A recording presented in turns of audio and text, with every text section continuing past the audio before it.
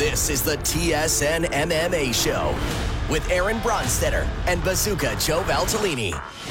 The Korean Zombie does what the Korean Zombie does. Francis Ngannou and JDS decide the likely next contender for the heavyweight title this weekend. Colby Covington gets his first title defense, and I put that in quotes. Jose Aldo signs a long-term deal with the UFC.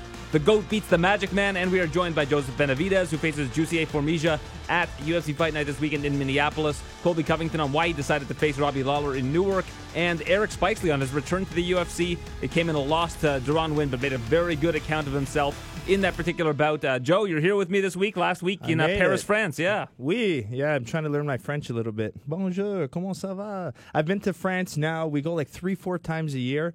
I've taken French in school, and I still can't speak French. Have you tried Duolingo? What's that? It's an app. No. You're going to love it because you love learning. And it's easy. It's the easiest app ever. Okay, done. And you just choose whatever language you want to learn, and you can learn if you spend a couple hours on phrases, it. Yeah. Common phrases. Oh, nice. I need that for sure. Yeah, and you can subscribe to it also if you want like really advanced lessons, but it's an amazing app. Free app as well? Free app, yeah. Hey. Free app, no subscription. But they kick you off. It's like a game almost. Yeah. And then when you get a certain amount wrong, if your memory's failing you or whatever, then you have to put it away for an hour or something. I just feel bad because you go there and everyone, because you're Canadian, they expect you to speak French. Yeah, it doesn't work that way. And it doesn't work that way. Definitely not. So it's disappointing. Yeah, but they can't just expect that you'll know it. I mean, French is barely spoken in this country, aside from one province. Yeah. But I also, I don't know, I find in Europe anyways, as a whole, everybody speaks English. Mm-hmm. I mean, whether I've been to Holland, Germany, France, there's some, at least in France, there's a little bit of English. No matter where you go, everyone has some sort of ability to communicate with you, which is awesome. When I was in Brazil, nobody was able to communicate with me for the most part. And the weird thing about it is stuff that I just thought was a normal thing here that I thought would just be globally normal. I asked for cream with my coffee. They had no clue what I was talking about. Yeah. I'm like, cream? And they're like, yeah. And I'm like, leche? And then they give you milk. At that point, you just roll with it. Yeah, and the cappuccinos are totally different too. They have chocolate in them, and really, they're small. I mean, you can get small cappuccinos here too, but it's mostly chocolate based. It was very confusing. Yeah, no, I don't know. And their coffee is so strong. I don't know. I'm not. I was complaining about it to people from Brazil, and they were like, "What are you talking about? Our coffee's amazing." And I was like, oh, have you had Turkish coffee? I have. That's really strong. Yeah, that's where it has the grains in the bottom. Yeah, where I have it's had super. I think it's Greek coffee as well. Mm-hmm. The Greeks do it as well. When I was in Israel, I had Turkish coffee. Actually, strangely enough. Yeah, it was good. Yeah, I was surprised though because I didn't expect there to be grains on the bottom when I had it the first time in Turkey. And so I had it, and it was all in my teeth then for a couple days. That was when you were covering it? When you were covering Glory in Turkey? No, I fought there. Oh, you fought there, okay. Yeah, so I was trying their coffee, and they're like, do you want Turkish coffee? I was like, yeah, I mean sure. You're in Turkey, I want Turkish coffee, of course. And then, I was shocked that there was the grain still at the bottom. Mm-hmm. And I think in a lot of cultures, too, the grains become like a fortune-telling. They tell your fortune based on the grains. Mm-hmm. Yeah. And I've had my Ethiopian coffee, too, very strong. There's a lot of, if you go to Starbucks and stuff, Ethiopian bean is really popular. Yeah, but they brew it differently. Like if you get Ethiopian coffee made the way that Ethiopians make it, it's very different than getting just a ground from like at home. I have that Nespresso machine, and I have sleeves, and there's the Ethiopia sleeve, and there's the Cafe Istanbul Turkey sleeve. Yeah, and it's just the coffee from there, but it's not in the style that they make the coffee. Does that make sense? Yeah, I guess so. Yeah, because if I got coffee beans from Brazil and made it in Canada, if I don't make it the same way that they make it in Brazil, it's going to be different. Still going to be a little bit more diluted than they would normally have it there. Yeah, interesting. Great way to start off the show. There you go, coffee. Yeah, a little coffee. As I'm talk. sipping coffee. Yeah, same with that. We've got our strong Tim Hortons coffee. It can be with the us. hottest day, and I'm still drinking coffee. Well, it's supposed to cool you down. Hot coffee. People don't know this. Cools you down on a hot day. Yeah. I still would prefer cold. It just feels better. Yeah, the cold coffee. Well, why don't you get one? They have it upstairs. I don't know. Just the coffee to me has to be hot. I really enjoy because if it's cold, then I want to chug it. I just finished training, so I'm extra thirsty too. So then I would just end up drinking it too fast. Oh, like a cold coffee? You like to savor it? Yeah. Mm-hmm. It's the enjoyment time. This is my time to enjoy our conversations, enjoy my day. I appreciate and that. Have some nice coffee. Mm-hmm. It's everything's better with coffee. So you're a pleasant guy, Aaron, but it's just a little bit better with the coffee. Well, I agree with that. Unless the problem with me is if I have too many coffees in a period of time, it has the opposite effect on me. It makes me exhausted. Yeah, a lot of people say that. Yeah, and I think it's because I have ADD. I think the coffee helps me focus, But if I have too much of it, I think it just overwhelms my brain. Me, it's a habit for me. Any car ride, probably over 20 minutes, I want a coffee. 100%. It has to stop with the coffee. Yeah. So driving with coffee for me is amazing. And if I'm doing like glory prep work and stuff, I like to have a coffee beside me. Mm-hmm. Yeah, that makes sense. It's nice. Keeps me. How many do you drink a day? 2? Oh, I wish to. We're talking Tim Hortons size mediums, maybe 4. Wow. Okay. Yeah, I'm 2 a day. If I have 4 Hortons in a day, again, I get really tired. See, I use coffee as like a pre-workout because they say a little bit of caffeine before your workout is like an energy drink kind of thing. So usually wake up, I have my morning, and I usually train once to twice a day. And even when I'm coaching, I'm always having a coffee in my hand when I'm coaching. So, what keeps you motivated to keep training? Like, if you're not competing anymore, what in your mind is like the upside of training twice a day? To be a better martial artist still. I'm not happy with the way my southpaw is. I'm not strong enough in my mind. I could be bigger. I could have better health. I could look better. I could feel better. So, I mean, I think it's just a mix of wanting to... I mean, with my career, I could never really improve a lot of things I wanted to improve because I was so focused on the next fight. There's never personal development. And I want to be as good as I am southpaw and orthodox. I want to be just as good in both stances. I want to be able to box a little better. So I still have... I still want to be good in the sport. I still want to learn. I still spar a lot. I still train a lot. Me training and learning, I mean, it just makes me a better coach. So, I mean, it's still... I will never stop training. It won't stop. I train more now than when I am fighting. Because when I was fighting, I was a high school teacher. Mm-hmm. So I would literally work throughout the day, and then I'd go at night and just train once a day. So now I get to do more strength and conditioning, more time for my kickboxing. It's amazing now. So in your mind, it's very similar to GSP. Like, GSP probably thinks right now he's the best he's ever been. Yeah, for sure. And you probably feel the same way. Absolutely, 100%. My IQ is through the roof. The amount of studying I do, the coaching... even doing my YouTube channel helps a lot because I'm having to actually break things down. That was the biggest challenge as a fighter turning into a coach because as a fighter, you do things naturally. I'm an athlete. So, I mean, I might create an angle automatically, but if someone's not athletic, they might not create that angle, keep that distance. So you have to teach them things that I do naturally. Yeah. Do you think that when people are early in the stages of their martial arts career, mixed martial arts career, UFC, whatever, that they're more focused on the how rather than the why, and that the why is what will make you the best, like will bring you from level 1 to level 2? Well, there's a Bruce Lee quote I always quote. He says, when you first learn a martial art, a punch is a punch and a kick is a kick, right? So to the person who just started martial arts, it's just a punch and a kick. But as you learn the art, you realize it's no longer a punch is a punch and a kick is a kick. Hey, there's footwork involved, there's angling, there's stepping, there's hand positions. There's so much to learn about the punch and the kick. And then Bruce Lee says, as you master it, a kick is a kick and a punch is a punch. So it goes through that learning circle. So you think it's basic, then when you learn it, you realize it's so complicated, but then at the end of the road, you realize, you know what, it is a punch and it is a kick. That's one of my favorite Bruce Lee lines. It's confusing when you think about it, but I always tell my students, I go, think about it. Man, it used to make us, the thought process to throw a kick used to take us so long. Okay, I got to think, I got to pivot, I got to turn my hip into the kick. But now you just do it. It's just a kick now to you. So you don't have to think about those processes. So the Bruce Lee quote. And do you think that people are better martial artists as they get older, but their bodies aren't as good? Like they're, you know what I mean? Like the vessel in which they can utilize the martial arts isn't as good, as strong? Well, I think everyone's different. With me, I relied on my toughness. I was like, okay, well, you might have more experience, you might be older, I might be younger, but I'm just going to use pure, brutal violence and toughness. So I would go in there and I would fight hard. But now, if I would go in there, my IQ is so much better. So I can get away with moving, being a little bit smarter.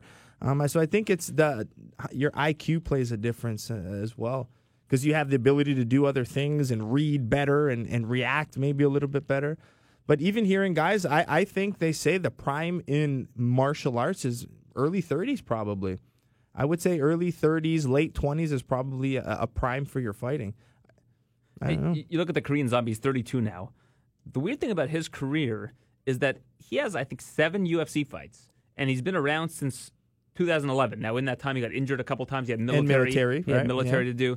But it's pretty amazing how good and how sharp he can still be despite that layoff. Like, he came off that 3.5-year layoff, and he knocked out Bermudez in the first round. Then he has that crazy fight with Yair, gets knocked out with one of the most embarrassing finishes ever. Like, if that happened to you, you'd be mortified. Yeah, you're winning a fight for five and then you eat that rounds. elbow. You've maybe lost one round, and you eat that elbow at the last second of the fight. Like that's humiliating. And then he comes back and beats a higher ranked guy than the guy he just lost to in less than a minute. Like that's you got to have a pretty incredible mental toughness to be able to do that. To come back, and that's the toughest, and he's definitely got it. I mean, you can put him on any show and he's going to perform. I think those are the fighters that are spectacular because he's like, I mean, there's an example this week that everyone's talking about is you can probably say the name. I couldn't tell you, but there was a gentleman who did phenomenal on the Dana White Contender Series. And Dana said he didn't give him the contract because in the last 10 seconds he went for a takedown rather than sitting there trying to exchange, trying to make the fight exciting. Mm-hmm. So he didn't get a contract because of that. Apparently he was this next big thing, right? Yeah, Loughnane, Yeah. So, I mean, the UFC at the end of the day wants these type of fighters, and Korean Zombie is one of the best to do it, and he'll always have a job in the organization because of that. And he main events so many cards as well because it's like guaranteed excitement. Absolutely. Like, I mean, he reminds me of someone like a Justin Gaethje style where he's going to perform no matter what. That was his 5th straight headlining fight. And the fight before that was the one where he knocked out Mark Hominick, your friend, in 7 seconds. Yeah.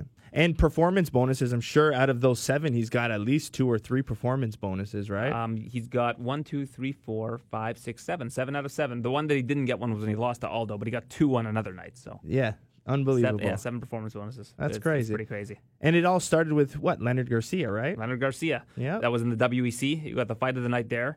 In a split decision loss that most people thought he won. And then he came back when he was in the UFC. His first fight in the UFC was against Leonard Garcia, and he had that crazy twister. Which was Doesn't get better than that. That twister's unbelievable. Yeah. That's crazy. That's probably a record. 7 fights, 7 performance bonuses. It might be. I'd probably have to go back and look. Like Ronda might have done something similar if I had to guess. Yeah, because of how quickly she was finishing and people. Fast. Like she's probably got a lot of performance of the night bonuses. But I don't know if she even fought 7 times in the UFC. Let's take a look-see. We'll look down memory lane. And while we're on that topic, Misha Tate actually yesterday on SiriusXM radio was asked whose career she'd rather have, Ronda Rousey's or Amanda Nunes. Like you can be known as the best ever, or you can be like a crossover superstar. Almost, yeah. And what was the answer? And she said when she was fighting, she would have picked Nunes, but now that she's a mom and she sees that how much she could provide for her daughter, she thinks it's a much easier answer, and she would go with Ronda. Mm-hmm. She goes, I wouldn't want to be Ronda as a person, but like if I could have her career. Makes sense, yeah. I'd probably answer the same way. So let's see. Ronda, 1 fight of the night, performance of the night, performance of the night, performance of the night, performance of the night, submission of the night, fight of the night. So, yeah, so she had 7 in 1, 2, 3, 4, 5, 6, 7, 8, 9 fights. Still good. That's still pretty good, but Zombie has more. Yeah. If you look at it from a percentage standpoint. Yeah, talking about age and fighting, what stood out to me, too, is Chael Sonnen. Yeah. Like, I mean, I know there was, I'll call it journalist beef going on a little bit between Chael and Luke Thomas. And, I mean, it was so little, and I think it was just all in a misunderstanding of what. But Chael, at his age and what he's done and accomplished and how much and at the level he did for such the long time that he did, I couldn't believe it. I definitely did not give that man enough credit for what he has done in the sport. For sure. And it's phenomenal to hear what he did. I mean, I think he's beat 9 out of the last 13, which were all former world champions. And, I mean, he's what, in his 40s? Yeah, I think so. I think he's probably 40 or so. Yeah, it's incredible, man. I was very impressed. Let me take a look. Really impressed with when I was hearing his resume. Did he win that many? 9 of his last 13? I don't think it was that many, was it? I think that's what they were saying in the interview. It wasn't that many. But he 2-2 in his last 4, 4-6, 5-6, 5-7, then 7-7. So he was about 500 since like his loss to Anderson Silva, that first loss. It's 7-7. But if you look at, like you said, who he's fought, it's a crazy. Pretty phenomenal list. Hall of Famers after Hall of Famer after Hall of Famer. And at the age he's doing it, I was shocked to see. But he's also fighting people that are in their advanced age. Like he's fighting an elder Fedor, an elder Machida, an elder Rampage, an elder Vanderlei. Yeah. It's still cool. Yeah, no, I just still like the fact that he's at that age and still being able to compete and as often as he did it. I was just really impressed with his career as a whole when they reflected on it. Yeah, for sure. And I love Chael. Like, I mean, I think Chael is one of the biggest enigmas in combat sports because he's a guy that you could say truly made his own luck. You know, like He created it. Yeah, he created his own luck. He talked his way into that fight with Anderson Silva. I mean, he got 3 great wins in a row. Dan Miller, Yushin Okami, and Yushin at that time was like a big prospect. And Nate Marquardt, who a lot of people thought was going to be a future champion. But if he never talked, he wouldn't have gotten any of those opportunities. Absolutely. Based on his skill alone, I mean, he probably wouldn't have got those Anderson fights and a lot of those big ones. So, well, think of the John Jones fight. Like, he wasn't fighting at light heavyweight. And he managed to talk his way into getting a fight with John Jones that he almost won. That he was like 20-something seconds away from winning. If the ref would have seen John Jones' toe after that first round, they probably would have had to stop it. Yeah. I mean, look at the toe was hanging off. And even off. Anderson Silva, right? It was that last second submission that he pulled off. That one's more right? would have been a more legit win. I mean, that was like fourth round with or fifth round with like less than 2 minutes to go, and he unfortunately got caught in that triangle. But when you look at it though, that would have gotten overturned because he tested positive for elevated testosterone after the fight. But that was he would have still beaten him, but it would have been probably a no contest. But be that as it may, still a spectacular career. I mean, the argument that he made in that Luke Thomas thing, this is where the whole beef came from. Is Thomas said he was a good but not great fighter at the end of the day. And Chael said, how can you say that when you look at the resume of who I fought? If you look at the last 13 or whatever people that I fought, they're all look at the names. They're all like former world champions. Or maybe what they're saying, 9 out of the 13 were former world champions. That's probably what they were saying. Right. Yeah, that makes sense. So when you look at it that way, I mean, the level of competition that he faced, sure, the results weren't necessarily there, but it's really hard to gauge it, though, because when you look at who he beat and when he beat them, like, there aren't a ton there that really stand out as like over-the-top impressive victories. The most impressive performance he had was that first Anderson Silva fight, really, that he lost. Because nobody had come close to beating Anderson Silva, and he had won 4.5 rounds against him. Yeah, but it's also what you define as what great is. Yeah, I mean, if you look at the greatest, like a Fedor or John Jones, those are like all-time greats probably, right? So and then was he at the level of John Jones? No, right? I mean, he hasn't been winning at the highest level for as long as John's has. So I get where Luke's coming from, but it's still a phenomenal. The way he did it and the age, we really haven't seen that in many guys. So. Realistically, everybody, if you look at it as a whole, everybody who gets to the UFC is great. If you look at how many people fight in the world, these are the elite of the elite. So he would have to be the elite of the elite of the elite. Of the elite of the elite to be in that to be considered an all-time great. But I still think he was a great fighter. I wouldn't call him an all-time great, but like I think that it's... Oh, yeah. I'm with you. So... Chael retires. Yeah, that was interesting. And that Bellator card as a whole, we put out our picks and we both hit. I had Horiguchi, you had Rory McDonald. Yeah, and Rory, I know a lot of people were worried about it, but he did what he had to do. And I mean, I think that's where, again, we always talk about the changing as a martial artist, and he didn't go through that wars that he had to. He used IQ, he used his skill, and he got the job done. And I think if you look at this Horiguchi fight and the fight on Contender Series this week, there was a fight where it was a main event, actually, where the guy who lost the fight had 11 minutes of clinch control out of 15 minutes and lost because he wasn't putting out any volume. He was just getting hit. And if you look at Caldwell versus Horiguchi, most of that fight was on the ground with Caldwell holding Horiguchi down, but Horiguchi landing strikes from bottom. Yeah. So the judges, I think, are starting to turn the corner on, the idea that you can just wrestle somebody and steal a win. Hold them down and steal a win. It looks like, they're starting to value more activity from bottom or activity from the clinch where he's throwing elbows or whatever than just, holding somebody. Now, that being said, if you're going to wrestle somebody like Khabib or somebody who's like really an elite wrestler that advances positions a lot, you're not going to win. Yeah, but Khabib's style too is like he'll let you up and then throw you down again. And then you're like, oh, he makes you work to get on like all fours and to kind of stand up, waste the energy. He just lays on you. And then guess what? Boom, he throws you to the ground again. So he plays that cycle. So, I mean, he's always scoring. He's always changing position. He's always punching from those positions. So, I mean, that's better. But I hate the whole concept of if I get the takedown, I win the round. Mm-hmm. So, I mean, you'll have like a close battle and then one guy might be edging in the striking. And then they never really score low kicks. Low kicks are non-existent in MMA scoring. And then all of a sudden, boom, one takedown, he wins the 10 round. seconds left, they give them the Even round. though Buddy scored freaking 20 extra leg kicks and started picking away, that one takedown wins the round. So that's always a frustrating thing to see. Yeah, people do give more significance for whatever reason to takedowns. Always. It's been even if nothing happens at the bottom. But that's what I'm saying. I think that idea it's is starting changing. to evolve. I like it. Effective grappling versus just grappling, Yeah. Yeah, I mean, even if I agree with it. If even if I'm on my back and you're just laying there, but I'm throwing elbows, I'm trying to hit, I'm trying to create offense. I'm the one starting. I'm being first. I'm attacking. Like that's got to score. It has to score. Main event this weekend: Francis Ngannou versus Junior Dos Santos. I'm going to throw this question at you: how does Junior Dos Santos win this fight? As a striker, he's got to move his feet. So it's trying to play the in and out. It's trying to play the feinting on the outside. So you basically need Francis to bite on something. I mean, because right now you're going to be terrified to just enter. So by feinting, trying to create off rhythms, attacking on angles, but you have to feint. That's the key. You have to feint, get him to kind of throw something and then kind of shoot in. Or you have to just attack with a jab, probably one of your quickest weapons. In and out move, hit the low kick move, and then eventually try to wear him out with singles. You got to hit and move with singles, and then as the fight progresses, that's when that power kind of decreases, and then you can go. Or try to clinch up on him. When you're inside, try to clinch up on him. On the outside, hit and move.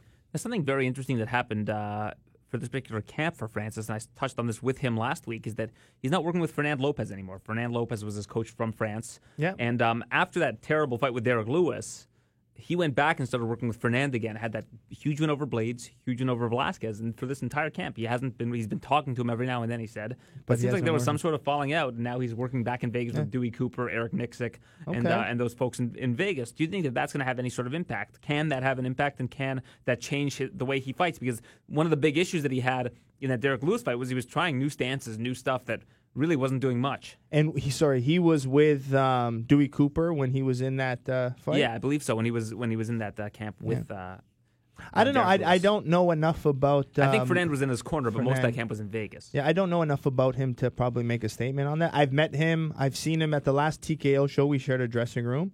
And this past weekend, I even asked Cedric Doumbé about him because Cedric Doumbé has worked with him in the past. And I don't know. I just heard different things that maybe his style isn't for everybody, kind of thing. So I don't know. Is that what Doumbé had to say? Was that yeah, basically yeah. He's worked with them. It's just it didn't really work for them, so he's gone elsewhere. But he seemed when I was in the change room watching his guys strike. And who did he have? That was with Lapalus? Yes. Damian Lapalus, yeah. Yeah, and he's with Gon. Cyril yeah. Gon, yeah. So, but just from, I've been around the sport long enough that if I see someone holding pads, I see the concepts, I see what he's showing, I see his different ideas as the guy was a southpaw. So I was like, it was pretty good. So, I can tell he's very knowledgeable as a coach based on his pad work. So, I don't know. And he had Francis, which was successful, and so can't speak for him. But, I think it all comes down to Francis. If Francis believes this is the better move and he acts it, he believes it, and he trusts in the style, that's the number one thing. Even in it's the belief in the coach. You might not have the best coach, but if you believe in it, you'll fight like that, and then you get the response. So, well, this is the thing about this fight that makes me a little bit uncertain is, like, if you asked me, would I bet on Francis Ngannou as like a whatever minus 250 favorite?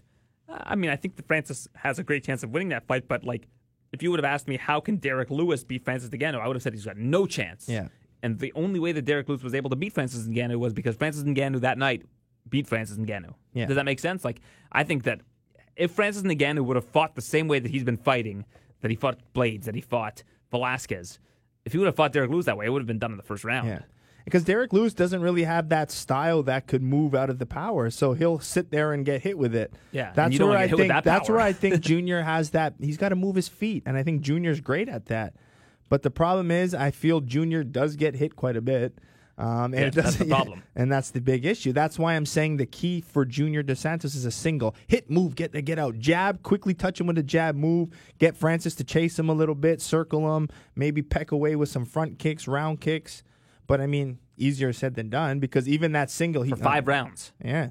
But, maybe Ngannou, will gas a little bit chasing, maybe mixes up the clinch, try to fatigue the arms a little bit. You're safest out or you're safest inside. Do not sit in mid-range with Ngannou because ask Alistair Overeem what happens, that's the last place you want to be. So another pretty big surprise that came out this week, Brett Okamoto was interviewing Dana White, and Dana revealed that Jose Aldo has signed a new deal with the UFC. Jose was saying that at the end of this year he was going to retire. He's going to go into boxing and maybe even try his hand at soccer because he loves playing soccer. Really? Yeah, and just wanted to leave MMA. He was kind of getting tired of it. Now it appears he signed an 8-fight. Eight fight. I mean, think about probably his last one. Well, the thing about Aldo is everybody thinks Aldo's this old guy. Aldo's younger than Francis Ngannou, which is like these Francis Ngannou is so new to the sport. How old is? I think they're 32. I think they're both 32. Yeah. Damn, that's young. Yeah, Aldo's like a week younger than Francis Ngannou, which is weird. Jose would have been older than me. Yeah, damn. He might be. Yeah, when's your birthday? I'm 1985. I think he. And I'm 86. 34. Oh yeah, then he is younger than you. Aldo's born in 86. Yeah, a year younger. Yeah, damn. He's turning 33 in September. Yeah, but we always use the analogy of the race car. I could have a race car and I could race it once a year, or I could have a race car and race it 10 times a year. If I race it once a year, that car is going to last 20 years. If I race it 10 times a year, that car might last 10 years, you know? And we spoke to Maurice Green last week about that. Like, Maurice was saying that he's older, but he has so few miles on him that he thinks that as a heavyweight, that's just so valuable for him. That was my confidence going into my fights with guys more experienced. I'm like, you're saying this guy's got 100 professional fights. His body's got to be worn down. I'm the new Ferrari. That's the old one. That was always my kind of line. I'm like, that's the worn out one. This is the new one. That was always my favorite line. But that gave me confidence. So instead of sitting there, oh, my God, this guy's more experienced than me. What am I going to do? You change the thought and you're like, hey, he's got mileage. He's got banged up so many times. His knees are probably sore. His probably head's taken a lot of shots. So it's better for me. That was my thought. And you think about that with Korean Zombie also. Korean Zombie is a very similar age to Aldo. And when I look at it right now, yeah, he's like a couple months younger than Aldo, but only has 7 fights in the UFC, whereas Aldo's been a lot more active. Yeah. So I don't know if that plays a factor, but I actually think Aldo versus Zombie as a rematch would be phenomenal. I think that would be, at this stage in the game, would be a really interesting rematch to see. But the question with Aldo for me is what can Aldo do from here? Like is it title run or is it fun fights? What does Aldo have left? Like what's the utility of a Jose Aldo? I would like I still think he's probably got the potential to maybe one more nice title run, a few big fights, but I think it would be fun to see Aldo with some more money fights, you know? Get him in some exciting matchups, and I mean, I'd have to look at the division. You've got like Yair Rodriguez. Like, there's a lot of people who hasn't fought I yet. would love that. Calvin Kattar. Even the Megamed Sharapov would be a crazy fight. Yeah. I mean, Ortega. Like, but he was supposed to fight Ortega, right? Then that fight got canceled. Maybe. I can't I'm remember. pretty sure that it was supposed to happen. But yeah, like, I mean, give him some fun fights. Maybe give him some lightweight guys, too, for fun that maybe... You know, he might want to challenge himself. A move to lightweight is certainly an idea. Because I know he's always had trouble making that weight, right? Yes. So, move him to lightweight. Maybe some good catch weight fights could be fun. Absolutely. Yeah, I like that idea as well. And I'm interested to see what he has left because I think that Aldo is still a very good fighter. He lost to Volkanovski in Rio, which is tough, but I'm not sure if anybody really knows just how good Volkanovski is. Like, Volkanovski has barely lost a round. Yeah, like, he could be as good as Holloway or maybe even better than Holloway. We haven't seen yet. We haven't seen anybody give Volkanovski real trouble. I mean, Mendez in the first round pieced him up a little bit, but then Volkanovski ended up tiring him out and winning, right? Volkanovski's really going under the radar in my eyes, you know? For sure. He's really climbed up. And to go into Brazil and win 3 rounds against a partisan crowd. And before that, you're kind of like, I don't know, who is this guy? I mean, you probably have been following him because you're, you know, really invested in it. But someone like me I'm more than a casual fan, and I still really didn't hear about him that much. So now he's making the headlines. So that's what you want. For sure. And he's likely going to fight in October next when they bring the UFC to Australia. So that'll be interesting to see. And that could be against the Holloway and Edgar winner. So that would be a fun fight. That's what Volkanovski should be getting next as a title shot. Yeah. After beating Aldo in that fashion, 30-27. Yep. Like, if you look at how many rounds Aldo had lost prior to that in fights that went the distance, like, I think Volkanovski won more rounds on those 3 judges' scorecards than Aldo has lost rounds, if you go back. Yeah. It's close to that. So good on Volkanovski there. But I do want to see what Aldo does have left. And I agree with you. I think some fun fights would be good. And I think Aldo still has a chance to get back into the title picture with time. For sure.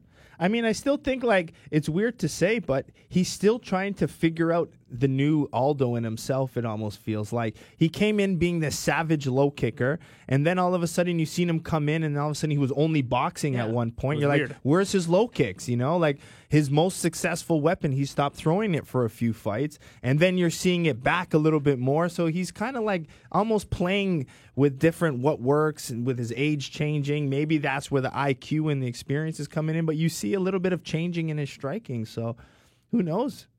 And you watched at least some of the Artem Lobov versus Malignaggi I did, fight. yeah, I did. So you had scored it a little bit differently? Yeah, because when I was at Glory, there was a lot of like trash talking. Me and Todd Grisham and a bunch of us, they were like, Malignaggi is going to destroy Lobov. I felt the opposite. I Not thought a Artem was going to chance. win. And I sat there, I was like, okay, I personally think Paulie will win. He should win, but I've sparred with MMA gloves, I've sparred with boxing gloves, and I do bare knuckle sparring. I believe in bare knuckle sparring. So I do, I've done it all the time. So I know and understand the differences. And I mean, a lot of kickboxers won't go into MMA because they're scared of the smaller glove. So now you're going to an even smaller glove. So at least Lobov is used to an MMA to bare knuckle is closer than an 8-ounce to a 10-ounce to that bare knuckle. Malignaggi had hand issues. But that was what my deciding factor was Artem just went 5 rounds with Jason Knight, 5 hard rounds. His hands held up. Yeah. Paulie had terrible hands for his whole carear in terms of them breaking all the time. I mean, obviously he had great hands. And he broke it again in this fight too. Yeah. So I mean, you basically have no glove, you have no padding, no support. He hasn't been in a competitive boxing match in years and years and years. Artem just had a bare knuckle fight and won against a really tough guy. Like, I just thought everything was going in Artem's favor, aside from, I guess, if you look at just textbook boxing, you got to give the edge to, and the knowledge that Malignaggi has. I still think Malignaggi won the fight. I think the first 3 rounds, it was intelligent boxing from Malignaggi. Jabbing the body, turning, using the check hook, angling off, slipping punches. He was landing better in the first 3, but the adjustment for Lobov was to come forward and start pressing more, which I think the last 2 rounds you can give him. But what I don't like about the bare knuckle boxing, it's the 2-minute rounds. I don't understand that, because what you notice when you take the gloves off, you're a little bit more hesitant to throw. You're not just going to go in there, hey, round 1, and start blasting your hands out. You're hesitant. You don't want to break your hand. So there's a lot more of that waiting period, the feel out period. So in a 2-minute round, it might take you a minute and a half. So there's only real action at the end of the round. So I find it really slow, not enough punching. I would prefer maybe even a long 5-minute round even would be better with bare knuckle than it would be to have a 2-minute round. I think their idea for them was 2 minutes, they're going to fight harder, like almost like a Glory style. 3 rounds, 3 minutes, let them fight, all action. But the problem is with bare knuckles, you can't do that. So it ends up being a slow fight. I don't love it. I personally don't love it. I like it. I think I would be great at fighting it. I think it teaches you a lot, but I think the time length should be a little bit longer, personally. Well, here's my question for you about bare knuckle boxing, because I've been giving this some thought. Do you think that bare knuckle boxing is the perfect level playing field for boxers versus mixed martial artists? Yes.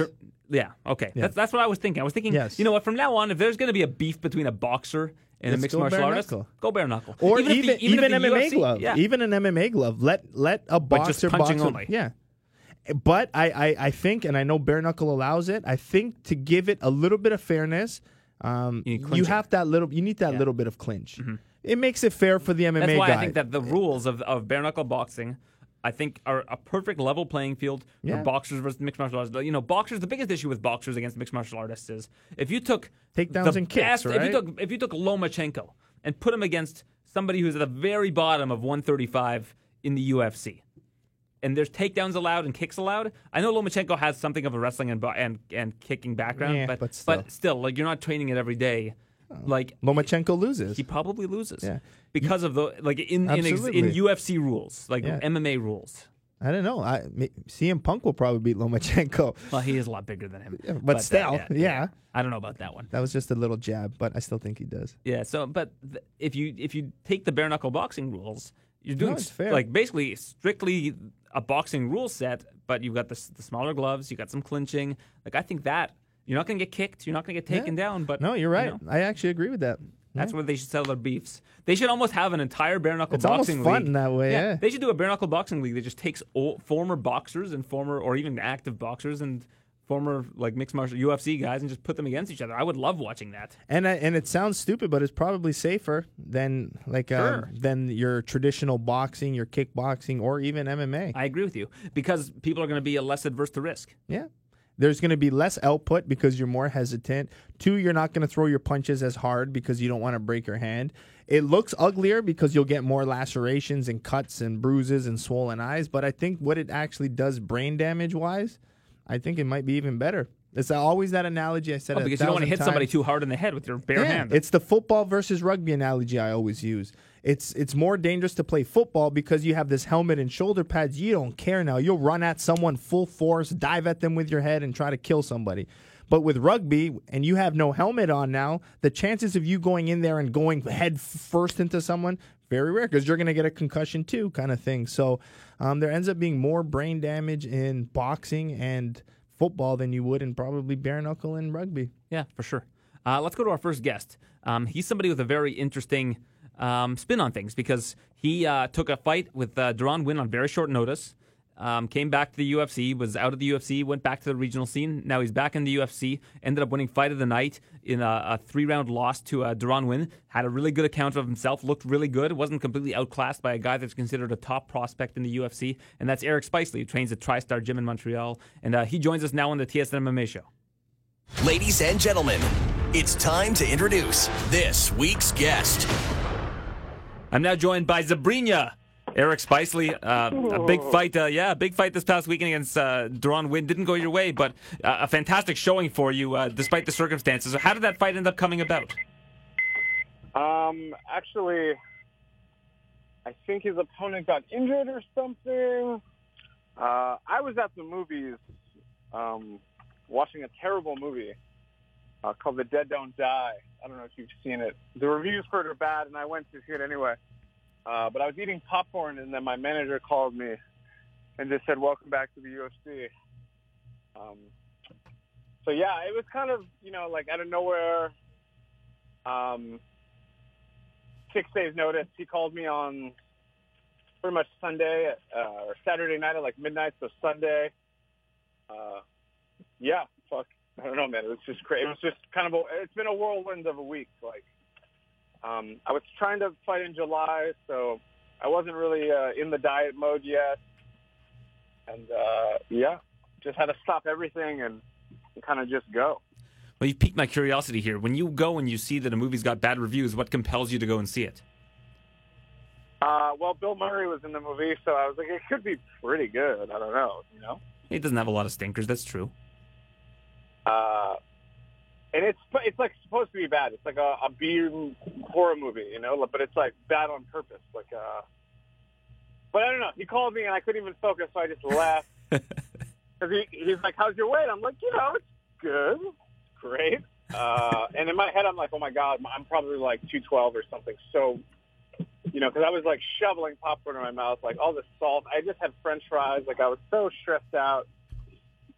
I get home and I jump on the scale and it said 208. So I'm like, oh, that's not bad. I go running. I'm down at 206. I wake up at 206 and then I just, I called Lockhart and I just made it. I don't know. Everything came together so perfectly for this. Yeah, I guess that's lucky because it is just a matter of a couple pounds. If they call you and you're at 213 versus 207 or 208 or whatever you said, that can make a world of difference. Yeah. I mean, even just mentally, I was like, okay, 20 pounds. I honestly had never cut that much in my life. Even when I fight, normally I'm really low. I'm not a big 85er. I'm normally 199 fight week, 13 pounds. I've never been 20 pounds over a fight week and planning to make weight in 5 days. That's just not who I am. So I was a little worried. And when you come in on short notice, you have to make weight. That's one of the big things. The guys that take a short notice fight and then they don't make weight, they get cut. Yeah, dude, just this morning for Contender Series weighed in 7 pounds over at welterweight, which is not a great look. Oh, Jesus Christ. Yeah, it's terrible for your career. If that happens, trust me, it's very hard to get in the UFC the first time. It's even harder to get back in there. So this is the only kind of circumstance you're going to get back in is short notice. 6 days, I didn't have all my medicals done. I needed all this stuff for the commission. It's very stressful. But But, like, if you want to fight and you want to be in the UFC, like, this is what you have to do. Absolutely, and you ended up with a big bonus. I went on your Tapology page, and I think it said your disclosed earnings to that date were $114,000. So getting an additional $50,000, that's almost half of what you've made in the UFC to date in one night. Yeah.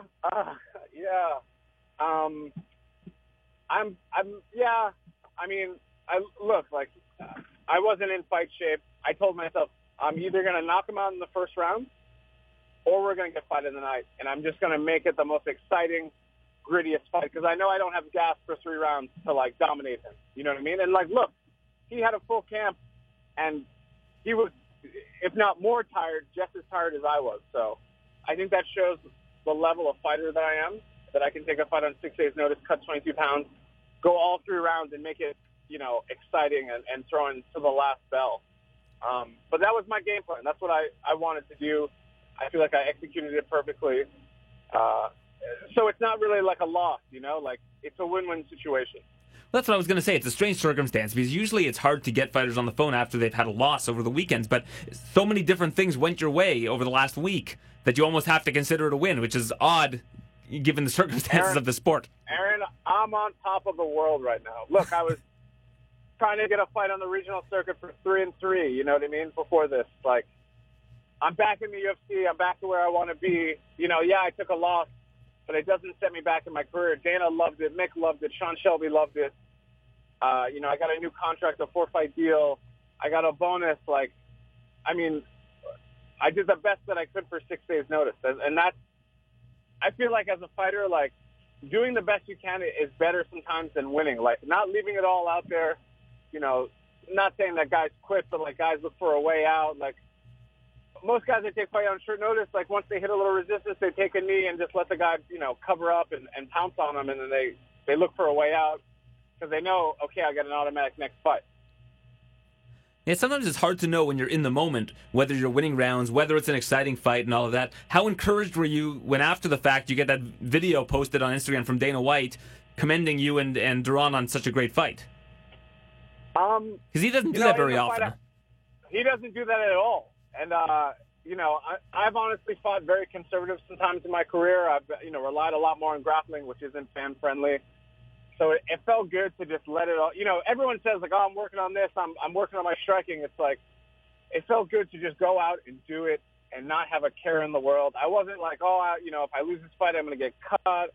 If I lose, I'm not going to make enough money. Or, I didn't think about anything. I just, had the most fun I've ever had as a fighter in my career.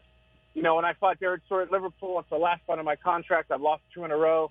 I'm going in knowing, like, I got to win. I got to do this. I got to, you got to do all these things. And you're not even thinking about fighting. Like, this fight, it was like, who cares what happens? I have enough gas to take him out in the first round. And if not, I'm going to just let it all hang out, let it fly. And look, he's a stud. He's a prospect coming in. I gave him, I think, the toughest fight of his career. I had him rocked. We both threw down and had an exciting fight. Yeah, you'd absolutely have to think so. Looking back at what he's faced previous to this, it seems like he's been fairly dominant. He even fought at 205 last time against Tom Lawler. To be 5'5" and fighting at 205 is pretty unheard of. Yeah, exactly. And he threw. I showed how. I feel like my stock raised in that fight. I feel like his stock raised in that fight. I gave him a tough fight, and he got the experience he needed. I got back in the UFC. It's a win-win for everybody, Yeah, and it seemed like a lot of people were turning that fight down. Yeah, no one wants to fight a guy who's 5-0 on short notice. It does less. If he goes out there and he crushes you, you look like an idiot. You know what I mean? But on 6 days' notice, you're hoping for the best. And like I said, if you want to fight, you want to be in the UFC, you have to jump on these kind of opportunities. They don't come around very often. So I, even when my manager called me, I'm like, look, I'll kill myself to make weight. I'll do whatever I need to do. I'll do all the medicals. I found out on Sunday. Monday I had to get medicals done. I live in a foreign country. It's very hard to get things done. And then I had to fly it on Tuesday. I still had to get medicals done. I had to get a Social Security card for my license to fight there because South Carolina's crazy. I had to get another blood test. I had to, all this stuff. And it's like, if you want to fight and this is really, truly what you want to do, you'll find a way to make it happen. I think a lot of guys that probably turn it down don't actually want to fight. Now that you were able to enter that fight with that sort of freedom and see how it went, do you feel like you're playing with house money now? I mean, this is your second stint in the UFC. I'm not sure if you thought you'd be getting back here. Now that you have, is that your mindset going forward? Yeah, I mean, it's all up from here, you know? Like, I can take the time now to keep getting better. I mean, if I can do that on 6 days' notice, like, what can I do with a full camp? You know what I mean? And I feel like I've made mistakes in my career before. And I even told Grant Fitzgerald, like, when I first got to the UFC, I feel like I didn't know how to fight. And I was just, like, you know, winging it. And now it's like I feel like I've learned so much. Everything's in place to get better and to have a good career. And, you know, like I said, if I can do that on 6 days' notice, I feel like I can compete with anybody on a full camp. You had posted after the fight that your bank account was overdrawn going into this particular fight. How much of a relief is this for you financially? Like you said, you were looking for regional fights that were going to get you 3-3. I mean, it's a huge relief. You know, I'm not struggling. I actually have a job that I just started outside of MMA. I started a CBD company with Joe Duffy, another UFC fighter. But, you know, as with anything, investments and stuff like that, it takes a long time. So it's not like that's going to be paying us ridiculous amounts of money. But, like, now I have the freedom to – now I can hire George Lockhart, which I did for my weight cut. I'm going to work with Lockhart. I want to get to 170, and I think I can really be a force there. I just have the money and the freedom to be able to do that now. And, like, I can travel. I can get the best training possible. I can, you know, buy gear. I can buy all the food I need for my diet. Like, everything is just, the doors are reopened. You know, I got a new lease on my career, which is, like I said, so rare to do that in the UFC. You know, I feel like if you look at how many people were in the UFC and then get back, it's very, very low. Yeah, absolutely. That second wind is definitely hard to catch in MMA. When you came to the cage, you came out to the Chambers brothers. I sent you a message actually after the fight saying, "What was that song?" Because I thought it was Otis Redding. I knew I'd heard it before. So how did you fall on that song? Usually people are going with high energy songs. You know, you chose one of the lower energy Chambers brothers songs, but a great song nonetheless. I think it just kind of summed up my whole feelings for this. Like, I'm perfectly relaxed. I'm perfectly happy, you know, like, whatever happens out there happens out there. Like, I had no stress whatsoever at all. I mean, like I said, I had the hardest weight cut, like the biggest weight cut I've ever done. I had to do all these medicals. None of that mattered. And I think the song kind of really, it reflects that for me. That's one of my favorite songs that I used to be a big skateboarder and very into skateboarding. And one of my favorite skateboarders, he used that as one of his songs, and it was like such a very different video part. It wasn't high energy, and it wasn't like rap or anything like that. It was just like a chill. I don't know. That song it just feels really good, and that's how I wanted to feel when I walked out to the cage. No stress, no big bright lights again, and I need to win this fight, and I need to do this and that. It's just like perfect relaxation. Yeah, when I had read about your background in skateboarding, I thought maybe you'd come out to either rap or like skate punk. It seems like those are the two genres of music that skateboarders tend to listen to. Yeah, no, I mean, even this video that I was talking about, his name is Ethan Fowler, and he rides for a company that is mostly like everyone skates to death metal and stuff, and then it's this one video part that's completely different than everybody else, and it's, and that stands out to me where it's like, oh, this is soul song in the middle of a death metal skate part, or skate video. So I felt like for me, I just wanted to kind of go out and be relaxed and just be calm and kind of be present in the moment. What music did you listen to when you were a skateboarder back, like, I guess 10 years ago when you were really, like, that was your main thing? I listened to a lot of, like, skate punk. I listened to a lot of soul, rap music, kind of everything. I listened to a lot of, like, Fleetwood Mac and, like, oldies and stuff like that. Yeah, I don't know. I'm a weird guy. So you weren't, like, listening to Rancid and the Swinging Utters all the time and stuff like that? I mean, I was, for sure, and I was, like, had that mindset and mentality, but I don't know, that kind of music all the time is exhausting, It is. But you listened to, I imagine you played Tony Hawk Pro Skater when that had come out, the first one. Those songs I could probably still sing to you just because of how much I played that game. Of course, yeah. I mean, that's a classic for sure. I mean, that's like how I got my music taste as a kid, you know? Who's that song Superman by? That's one that sticks with. I think that was Goldfinger, maybe? I might be off on that. I don't know. I can't remember who. I think it is Goldfinger. Yeah. But like Millencolin, you know what I mean? Like stuff like that. Like those are all just classics. Those bring up like feelings of nostalgia whenever you hear any of those songs. And the other thing I noticed when you came out to the cage was that you had the Canadian flag. So you're repping Canada now going forward. Yeah, and I have a few fights I've repped Canada. When I fought in Denver, I repped Canada, and when I fought in Liverpool, I live here. I'm not like prideful to be an American or anything like that, but like, this is my home. This is where I spend all my time. I really love it here. And yeah, I also really like red shorts. And, when you rep America, you don't get red shorts. So, what do you like the most about living in Canada? What's the biggest difference having grown up in America? I think you grew up both in Rhode Island and near Boston or somewhere in Massachusetts versus in Montreal. Yeah, it's just a different feeling. Like it's, I don't know, it feels really good to be here. Everyone kind of cares about each other. And, I think that comes from like the political background of living in a socialist country. I've spent a lot of time in Europe, and it's like I get the same feelings, that we all do kind of care about one another, and we're all looking out for the greater good of one another versus like a capitalistic kind of policies and stuff like that. Well, we're not really an openly socialistic country, but we do we don't shy away from the idea of socialism. I guess that's probably the best way of putting Canada. That's what I mean. It's not fully socialist, but it's also just like there is some hints of socialism, Yeah, we've got our public health care, exactly. We have lots of different public services. So are you trying to become a citizen here? I am, actually. Duffy and I were just talking about that. We just were in a meeting, and we're talking about trying to get our residency. Because I cross the border a lot, and they don't give me a lot of shit, but they're kind of like, you cross a lot. Like, what are you doing? And I'd rather just not be a problem, Yeah, for sure. That makes a lot of sense. And where in Montreal do you stay? I'm not trying to pay Canadian taxes, though. You guys are nuts. Yeah. Well, I mean, the health care doesn't come for free. That's how we have the public health care. And nicer parks. Quebec is crazy. The parks here are amazing. There's Wi-Fi in the parks. Yeah, it's great. But these are the kind of things that these high taxes will pay for. Exactly. I live right near TriStar, so it's not bad. So you're not like right in downtown Montreal. You're in Mont-Royal, is that right? Yeah.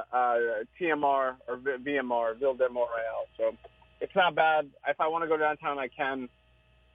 There's just so much around, and it's everything that I love about a city. I spent most of my life in Providence, Rhode Island, and New York, so it's like I feel like it's the best of both worlds. It's not too big, not too small. It's just right.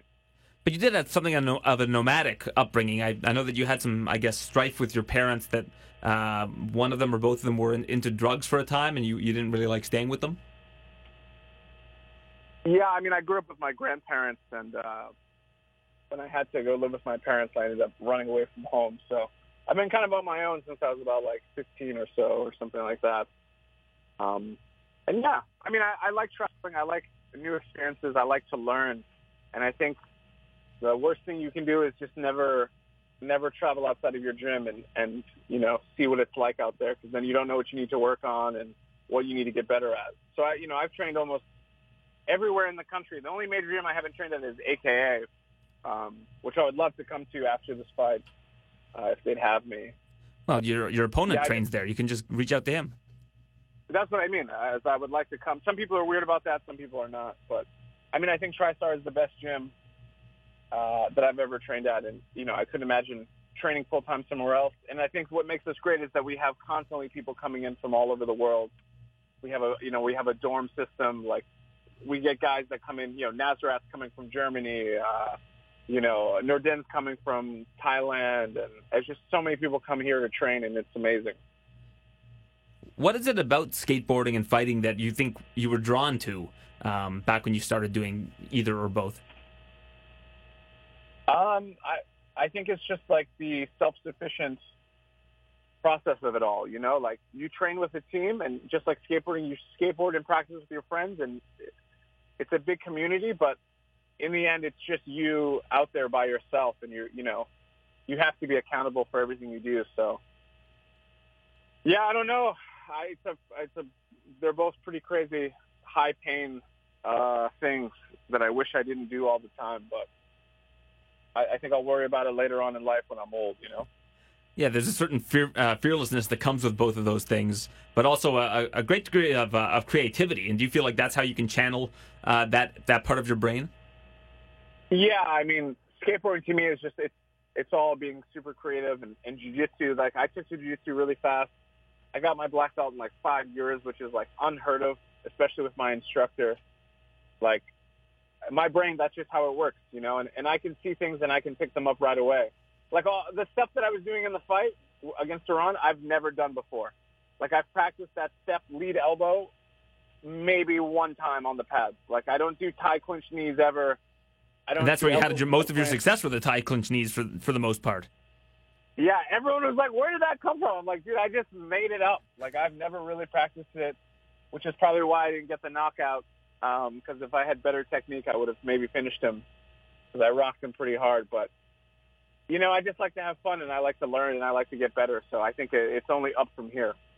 And one thing you'd mentioned earlier was how hard it is to get that second opportunity in the UFC. And I think one of the reasons for that is because people have trouble humbling themselves to go back to the regional scene and to go back to that part of the thing when they've already been to the big show. It's a little bit demoralizing. You went back to CES. Was there a familiarity for you there, going back to the regional promotion that got you to the UFC in the first place? I mean, I'm going to be honest. I love CES, but, like, fighting regionally sucks. It is awful. After being in the UFC, it's like being in flying first class, and then you need to fly basic economy all of a sudden for a 20-hour flight. Like, I mean, I've never flown first class, so I don't know, but, like, the organization, the production value, like, the money you're making, the level of opponents, like, everything like that is so high in the UFC. You know, to go back and do the same job for a fraction of the pay is tough. It's, I mean, awful. It's honestly awful. And, like, I was like, you know, maybe I should retire or just go get a job or something. And it's like, you know, this is what I love to do. And I think I told myself, if I can make it to UFC the first time, I can do it again, you know. And I thought I had to win way more fights and, you know, try to build my brand a little bit more. And I got lucky. Like, everything kind of all came together. I have a great manager. Danny Rubenstein is, like, one of the best hardworking managers I've ever had.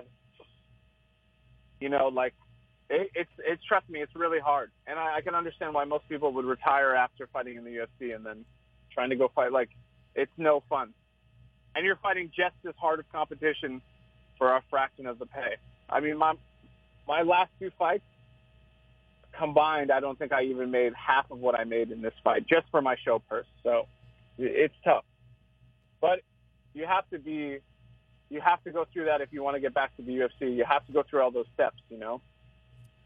And that's one of the good things about having a manager like Danny or like, you know, some of the bigger names is that they have a lot of currency with the UFC. So, you know, if they call Danny and say, hey, do you have somebody that can step up and do this? Or if Danny is quick and sees that somebody's withdrawn and wants to lobby for you, it's always good to have that rather than to not have an agent. You know, a lot of people wonder about what the merits of having a good agent are in MMA, and that right there is one of the examples. You hit the nail on the head, you know, like, as soon as Danny found out he was out, he was like, look, Spicely's ready. You know, he can make weight. He can do this. Like, let's go, you know. And then Mick was like, okay, let's do it. Like, you know what I mean? And that, because he has that relationship with them, and, you know, he does have a lot of great fighters who are easy to work with. Danny's easy to work with. Like, that relationship matters so much. And I think if you're serious about your career and you're coming up and you're questioning whether you need a good manager or not, I think you need to find a good one that works for you. And I think Danny is the best fit for almost anyone coming up. Like, he's a pleasure to work with. He's easy to talk to, you know, and he gets things done. And from a media standpoint, I'll agree. I love working with Danny whenever I get the opportunity to do so. 2 knockouts in a row in the CES in those 2 fights. It wasn't something you were used to doing in the past. Your hands have gotten a lot better, a lot sharper, and that was shown in this fight against Duran. Has that been a real point of emphasis in the last year? Yeah, of course. Just trying to be more well-rounded and exciting. You know, I want to I want to. Also, at the highest level, you're not just going to take guys down and submit them, and sometimes you need and I'm sure Duran knows that too. Like, he knows you can't just wrestle guys. Like, you got to strike, and you got to get better at everything. So I've been working nonstop. I mean, since I've been released from the UFC, I've been trying to get better and better at striking, and I think it's really showing. Like, I have no doubt that I have enough power to like drop guys and hurt them. So I think even if I drop to 170, it's going to be even better. And with that Canadian flag on your jersey, do you earmark events like UFC 240 in Edmonton or UFC in Vancouver in September? Do you look ahead to those and think, maybe I should try to get on those cards because they're in Canada? I would love to represent Canada to the fullest, and I think Edmonton's a little too soon. I think I need to rest my brain a little bit. I'm going to start working with Lockhart and getting my weight down, and I have some breathing room now. But I'm down for whatever the UFC wants. I'd love to fight. Sanchez is fighting in Vancouver, and we've already fought on the same card before, and I told myself I would never do that again. Because when he fought Ryan James and he lost, it like really sucked the life out of me. But yeah, it's the same thing with Sanchez. He's fighting on all the Canadian cards now, and I really want to establish myself as someone who represents Canada as well. And there's also a card in Boston, so that couldn't hurt either. Well, apparently, according to reports. Yeah, I would love to fight in Boston, and I think that's maybe rumored to be October, November, which could be perfect amount of time. Honestly, I don't care. I love traveling. I grew up, I never left the country, you know what I mean? So I was always like, whenever the UFC was in Brazil, I was like, hey, put me on. Liverpool, England, not everybody wants to do that because it's expensive. It's going to take a lot of money out of your flights. You have to pay taxes. But, I care about the life experiences, you know what I mean? As someone who grew up poor and was never able to leave the country. I mean, the first time I left the country was when I fought Thiago Santos. So, for me, it's exciting to be able to travel. I don't particularly want to fight in Greenville, South Carolina. Nothing against them, but I want to go experience something new. So, there's a card in Copenhagen. I'd love to fight on that. I'd love to step up and fight where people don't want to fight. I went back today and read some threads from your fight with Thiago Santos when that fight was announced. You must go back and look at those and have a good chuckle, I'd imagine. I mean, I did when it first happened, and it was like the funniest thing in the entire world. And, they tell you don't read that stuff, don't let that get to you, but of course you have to read that. I was reading that stuff. Everyone's saying I was going to get the first public execution. Someone said maybe he had sex with Joe Silva's daughter and this was his punishment or something crazy like that. That's pretty harsh. It was really funny, And then the best feeling in the world is when you win and they got nothing to say. Yeah, I saw one was that this fight shouldn't be sanctioned. Stuff along those lines.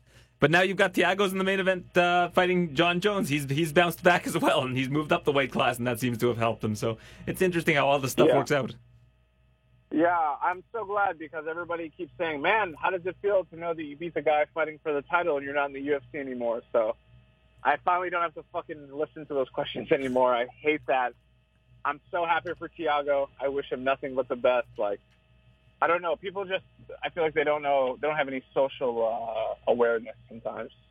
Yeah, the thing is, I think it's a commodification issue. I think that people, when they interact with different athletes from any sport really online, they think of the athlete more as like a commercial entity rather than as a human being. And I think that's one of the problems of sports in general. I'm a person, and everyone always starts off with, hey, I got to ask you a really messed up question. I'm like, God, here we go. So it's a terrible idea. I don't want to talk about this. And then you're asking me, how does it feel to be cut from the UFC and the guy you beat is fighting for the belt? It's like, Jesus Christ, man. At least they give you the disclaimer. Yeah. And they're like, oh, you beat that guy. I'm like, yeah, I know. I was there. I understand. I'm very happy for him. I'm going to work my way back to the UFC, and now here I am.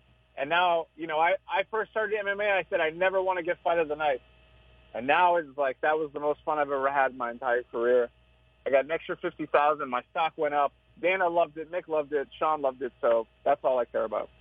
There you go. Well, it was great chatting with you, Eric. Thanks for doing this, and congratulations, I guess, on a whirlwind week that really worked out for the best. Again, you didn't get the win, but as you put it, you're on top of the world right now. Yeah, I mean, even when I'm not winning, I'm winning. So it's perfect, man. Thank you so much. That was Eric Spicely.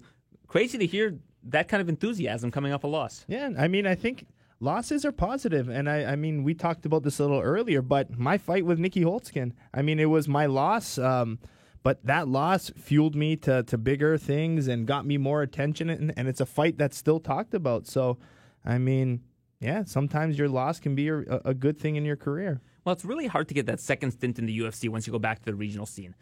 And I think a lot of it is financial, because if you're going back to the regional scene, you're probably not going to be as motivated when you're going to be making 2-2 than when you're going to be making, 20-20. Yeah. And the potential of a fight night bonus of $50,000. So, let's say Spicely was making 20-20. I don't know. I haven't seen what his purse was. It could be more, could be less.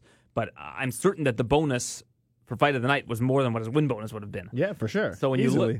so when you look at that, he went from having minus $250 in his account, and he's probably going to get $70,000 to $80,000 just from that one fight. And now he's back in the UFC. He'll get another fight after that performance. Yeah, I mean, $50K for a bonus. That's incredible. He said he needed to kill himself to make weight. He was he said he found out about a week before the fight, and he was in the movie theater just crushing popcorn. Yeah, it's worth it. Yeah. It's worth it. Whatever it is, you got an extra $50K in your pocket. That's not bad. You could definitely do worse. Bad at all. I'm very happy for him. So congratulations, despite the loss to Eric Spicely, and congratulations to Deron Winn on his Fight UFC debut. Entertainment, man. If you're not going to win a world title, you better be entertaining to stay there, keep your spot, build it.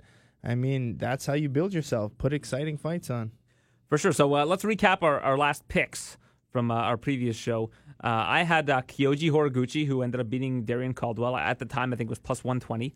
And I had a parlay with Wynn and Rosenstruck. Now, here's the weird part. Wynn was supposed to be fighting Bruno Santos at the time. Santos had to pull out of the fight. Apparently, according to a report, he was busted by USADA, flagged for an anti-doping violation because he was using a hair growth drug that had something illegal in it, according to him. So that bet with Wynn becomes voided and becomes just a straight up on Rosenstruck, which was minus 250. So it ends up being a $4 win. Yeah. So I end up winning $16. So I'm at $113. You're the one who curses fights when you bet. When you pick somebody, the opponent or that person pulls out. So John Lineker pulled out of the fight. You had Rob Font. 2 weeks that's in a a push. row. Yeah, 2 weeks in a row, and that's a push. And so whoever you picked for this week, they better be careful that their opponent makes weight tomorrow. I got that Drake curse going on that they're talking about. The Valtellini curse. And you had Rory McDonald, who ended up winning over.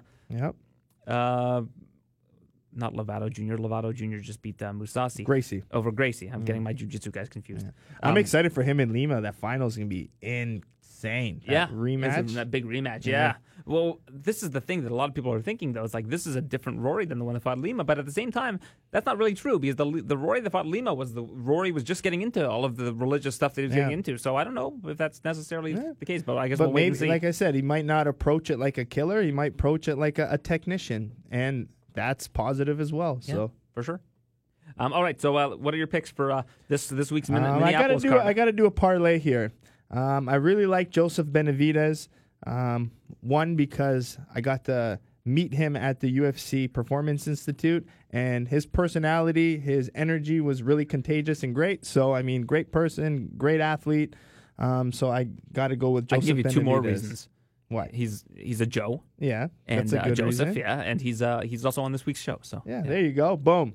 But yeah, the reasons keep piling up. But I mean, he's one of those guys where he was in fight week and went out of his way to say hi to everybody, smiley. You can see the way other UFC fighters look and talk to him and interact with him. That's a true champion, true martial artist, and it really stood out to me how he's the most positive guy on the planet. Loved it. So I mean, it was great to see, and I'm a fan now. So great. And I wanted to go Ngannou, but minus 240 is a little too much. Won't move the needle enough. So I'm gonna go trust in the OG Damian Maia. I think I got to go with the old dog on the block.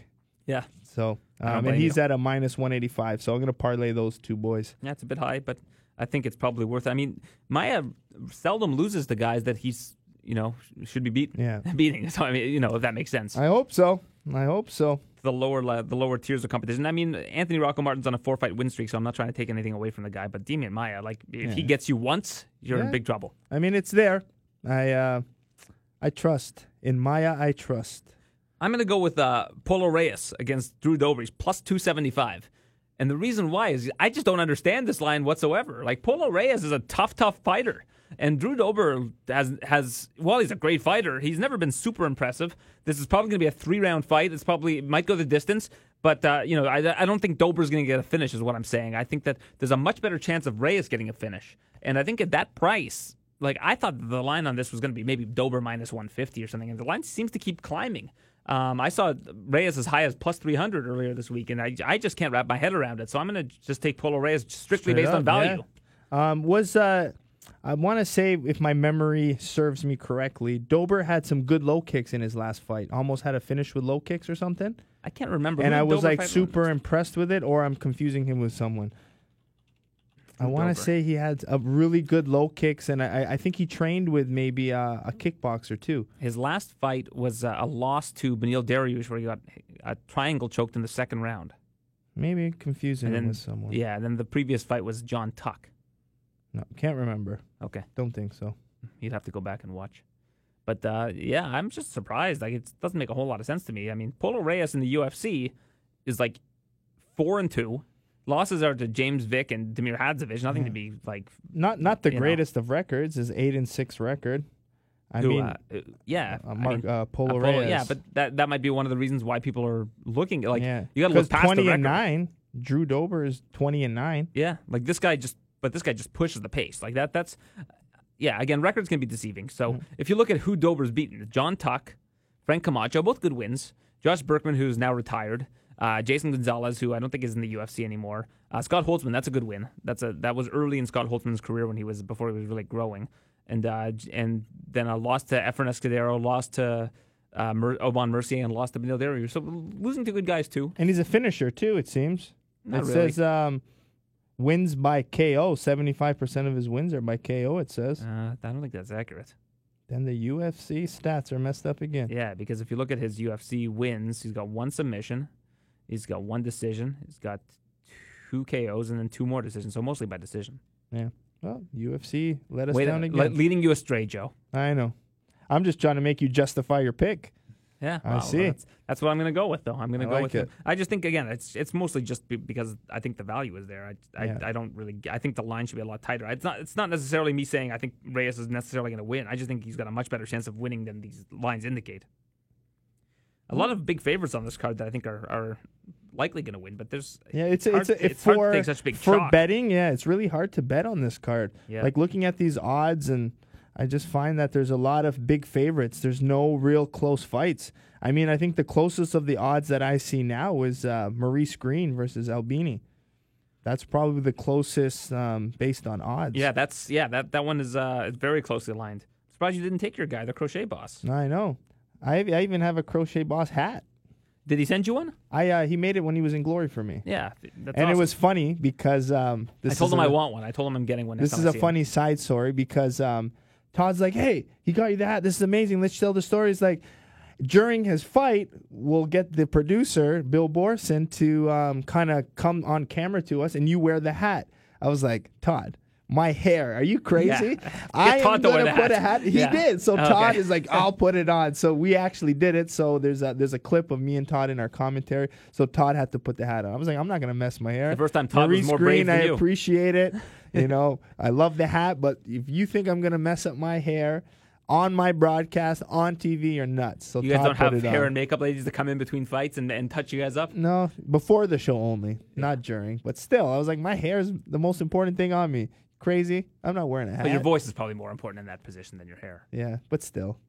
I don't blame you. That's a tough come one. on. If somebody put a hat on me while I'm doing my interviews and stuff, I don't wear hats kinda to freak begin out. with, and I'm not going to wear one on TV now. Yeah, when was the last? I've never seen you wear a hat. I don't wear hats usually. Yeah. I'm a What hair if it's guy. like a really sunny day? You don't. No, no? hats and sunglasses.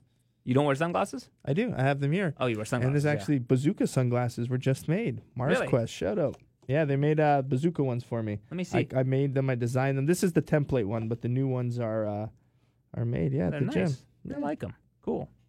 So yeah, shout out Mars Quest. They have kind Bazooka of that glasses. Persol signature bridge. Yeah, which I like. See, I like the Wayfarers, the Ray-Bans. So, but there's some things I didn't like about it. So, I got them to make a little adjustments from the Wayfair. And how can people order these sunglasses? Mars Quest, or go on the Bazooka Kickboxing page. We have a link to it on the page. Promo code TSNMMA show saves you 0%. So, yeah, perfect. Yeah, make sure you get that. Yeah, I should. That's my shot at podcasts that have their fancy sponsors. There you go. Where's our fancy sponsors, Joe? That's it. We're going to get them. They're coming. All right, get Mars Quest on the phone. Yeah, let's get them. So let's throw to our next couple interviews. This interview is with the aforementioned Joe Benavidez, one of Joe's picks for this week. And he's going to be talking about his upcoming battle rematch with Jussier Formiglia in the flyweight division. Who knows what's going to happen with that division, but Joe and I discussed that coming up right here in this interview with Joseph Valtellini. Not with Joseph Valtellini, with Joseph Benavidez. Yeah. Here on the TSN MMA show.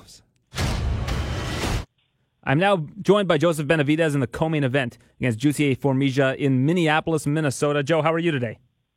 Very good, man. Very good. Thank you for having me. Of course, my pleasure. So the latest news in terms of the flyweight division is that Henry Cejudo is going under the knife, won't be able to fight for the rest of the year. What are your thoughts on what's going on right now at flyweight? Do you feel like this division still has a future? Yeah. I certainly do, because I have a fight in, 10 days. So that's kind of what I look at.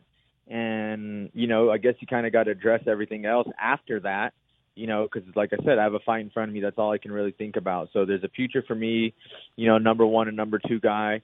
On top of that, there's some good signs of Dana saying this is a number one contender fight. Now with the Cejudo thing, you don't know who it would be against, and him staying and sticking around.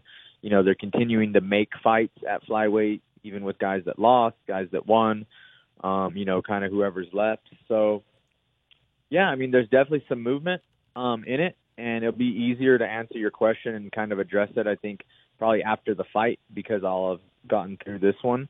But for me, man, it's business as usual. I'm looking at this fight as, I win and can fight Cejudo at the end of the year. So that's kind of how I look at this. Like I said, business as usual, fighting a really tough guy. And that's kind of going to take up all my thoughts as far as the division goes, is my fight in the division next Saturday. We're in this kind of weird champ era right now where you have people holding belts in more than one division.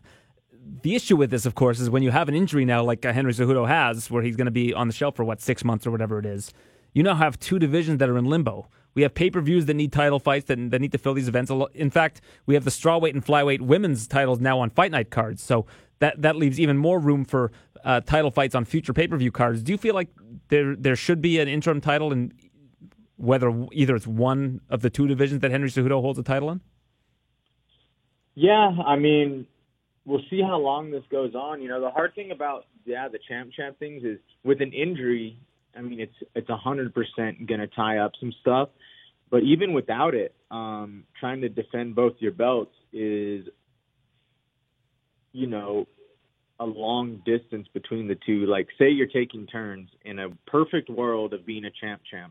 You're taking turns defending belts. You fight at 35, you win it. Oh, your next one you have to go defend at 25 in December. Okay, well, by the time you go defend the other one, that's, June again. So now it's a year before you've even defended that belt, where typically champions in a division are defending, 2-3 times a year. So, yeah, even without an injury, it holds it up. But now, you get that injury, prolongs even the next title fight. So it's a tough thing, man. It's a tough thing. I think there's some positives out of it, but mainly I haven't seen many good things come from the champ stuff, besides like on an individual level for whoever it's happening to. I feel like the UFC is lucky to have you. You're a very optimistic guy. You look at this division, you still see a light at the end of the tunnel. It's true. Like, dude, I don't know. I've just been in this stuff so long. It's like, you have to make it this long in this sport. You're going through practices every day.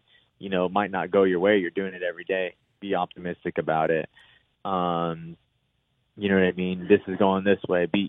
You always have to find a positive thing. Oh, you're going in camp and you get a little knick-knack and you can't train. Oh, well, the positive is the rest. Like, I don't know. It's almost that point of like making something up, but it's more of just finding a positive, because there always is one. Even in an ACL injury or something like that, there always is something. So I don't know. I was just doing the interviews, man, and they were talking to me about how I kind of have stayed along so long in this sport, and I think it's that attitude and kind of outlook I try to have. Like every day is a new day. I never get caught up in like, what's in the past and what's in the future and how hard this is. I just go in every day, kind of like feeling lucky, trying my best, and trying to have a positive attitude about it, no matter what it is. And then I don't know, like. Every day ends up being like efficient. You end up getting the most out of it that way, and the most out of months, fight camps, careers. So I don't know. It's one of those things in this sport. I don't think you really have a choice. If you're not that positive in it, it's already a hard enough sport, and there's enough negatives and downs in it that it's just like if you let those get to you, you're not going to have the longest or most happy time doing it. And for me, it's about staying happy. That's why I do it. Like, I like doing it. I'm excited to go to practice every day. I'm not going in and, oh, this is terrible. What's going to happen? I'm fed up with everything. So anyway, that's my story. It's just such a great mindset to have, though. I mean, if there's one person in the UFC right now that would have like a legitimate gripe, you could have been on a 9-fight win streak. There was, the decision against Pettis. A lot of people thought you had won that fight. Your only losses at flyweight, other than that, are to Demetrius Johnson, who's now gone. This belt's been eluding you since you started in the flyweight division, 7 years ago or whatever it is. If anybody would have a gripe about this, it should be you. But you just keep your head up and you keep a smile on your face, which is just so refreshing. Hey, I'd be lying if I said, well, thank you for one, but, I'd be lying if I said there wasn't gripes, at some points. It's just about not letting them, like I'm human like anybody else. You're going to get fed up with a lot of stuff. I have a side of me that, sometimes feeds into negative thoughts and stuff like that. But it's kind of about not letting it control you and looking at the bigger picture. So even if I am fed up with something or the gripe is rightful, it's like it's a short-lived thing where I'm like, hey, what can you do? Like you said, keep smiling and keep your head down, because like whatever you're griping about, you got to assess it. If like, can I control that I'm griping about? No. Is it like a personal thing? Like, get over it, and that's kind of what life's about, is getting over things, having the short memories and like adapting to any situation. So the gripes are there, but it's about just like I said, not letting them drag you down and affect you. Like, trust me, like I have times all the way where I'm like, no way, like how could this happen? This is ridiculous. But you look at it and you're like, well, am I going to gripe about it, or am I just going to like keep plugging away? Do you feel like there is something of an insincerity, though, in terms of how this division is being approached? I asked Dana about this at the last event and said, you can't ignore that this division's gone from 55 people to 12 or 13. And he said, yeah, I can. I haven't said anything about this division shutting down. But do you feel like that's sincere? It's sincere in him saying he hasn't said anything about it shutting down, or hasn't done anything about it? Well, it's sincere to act like there's nothing going on, that this division's business as usual. No, that is definitely. I mean, there's no denying there's something going on. I've said it in interviews before. I'm like, they're not telling us, but like on the inside stuff, like I know this stuff. Like I see people lose and get cut. I see people lose and be forced to move up. I know flyweights. They're going to talk to me, and they're going to say, "Hey, dude, like, are you still fighting at flyweight?" Yeah. And they're like, "Oh, because they just called me and said, that I'm a 35er now, and like I didn't have a choice, but I was so happy to just not be cut that I just was like, okay, I accept the 35-pound fight." So there's 100% something going on. I don't know what it is now, and it looks a little better, and at least there was somewhat of an answer, but that can change any day. So you never know. But like, I mean, anyone in the media, anyone in the division, anyone that's even a fan could 100% tell there was stuff going on. If there was nothing going on, there wouldn't be so many questions and quotes and me answering stuff every time and media talking about it every time. So there's no doubt there was something going on, and that was the hardest part, is that there was this kind of like vague, like no talking about it. Even though something was going on, there wasn't like, hey, this is what's going on. So yeah, man, another one of those things in this business that we just talked about. It's just like, it's the reality of it, and I think everyone in this sport has probably dealt with it in some way or the other. Some people worse than others, champions, this and that. It's just like one of those things, you gotta stay positive with those things. You can't control, and let them motivate you and do your best in the situation. But at the end of the day, it's the nature of the business, I guess. So what's your hesitation to just say, you know what, I'm just going to move up to 135? It makes more sense for me to, try to get into the top 15, top 10 of that division and push for a title shot there than it is to just hang out and see what the future of this division is and be in limbo. Oh, no, that's not really desirable at all to me because, I'm riding this thing out to the end. Like, for me, nothing is certain. It's not over till the fat lady sings or whatever. It's just like nothing is certain at this point. I have a fight at 25 that could potentially, like, I would rather hang on to a chance than just like give up on something that like I've been here from the start of. I'd rather put all my money and time in on like a shot of something happening, and doing my best and doing what I want and what I believe in than just folding and being like, yeah, whatever, it was cool. Like, let's do what you probably want anyway and what everyone wants anyway. So that's kind of my thing. Like I said, is like I would rather do something basically what I want to do. I appreciate your convictions on that for sure, and I think a lot of people do as well. Uriah Faber, he's coming back. He's fighting in Sacramento, his backyard, against Ricky Simón. How do you think Uriah is going to look when he comes back? Do you think that this is a good move for him? Dude, California kid is 40 years old. Yeah, I know, right? The California kid has a kid. That's exactly.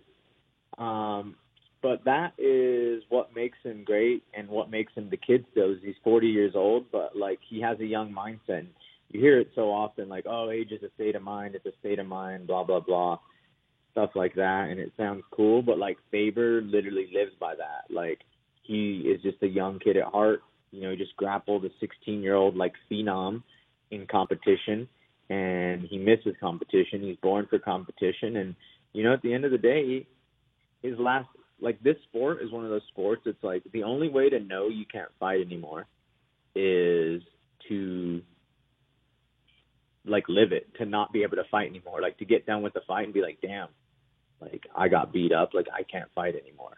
You know what I mean? Like, that's the end of the day. It is great when people can walk away without having that realization. But the only way to really know is to do this. Not that I'm saying Faber is going to know by fighting someone else, but what I'm getting at is his last fight, he was competing, and he was looking great in his retirement fight. Like, he won his retirement fight. So you can't say, oh, he's past this or past that. I don't know how his training is. You see him go and grapple, a young phenom like Nicky Ryan. So it's one of those things, like, you only know you're done because you're actually done, and you can't compete anymore. And to me, he's still competing. So, there's no realization there, and I don't think there will be in a long time because he is an elite at what he does. And he's been pretty outspoken recently about TJ Dillashaw, obviously, since that news broke. This was something that he said to SiriusXM Radio. He said, I saw signs of him doubting his natural abilities from early on. Being someone who's a mentor to him, I'd have to hear him complain about the natural gifts that Chad had or the natural gifts that I had or Lance Palmer had, and just the realization that he didn't have them. Looking back, knowing how competitive he is and his moral code, basically it doesn't shock me, and I started to hear more and more about it a year after he left the team about what he may or may not be doing, and so I'm shocked that it took this long for them to catch him. When you hear those words from Uriah, is that something that you agree with? Is that something that you saw back in the day when you were at Alpha Male?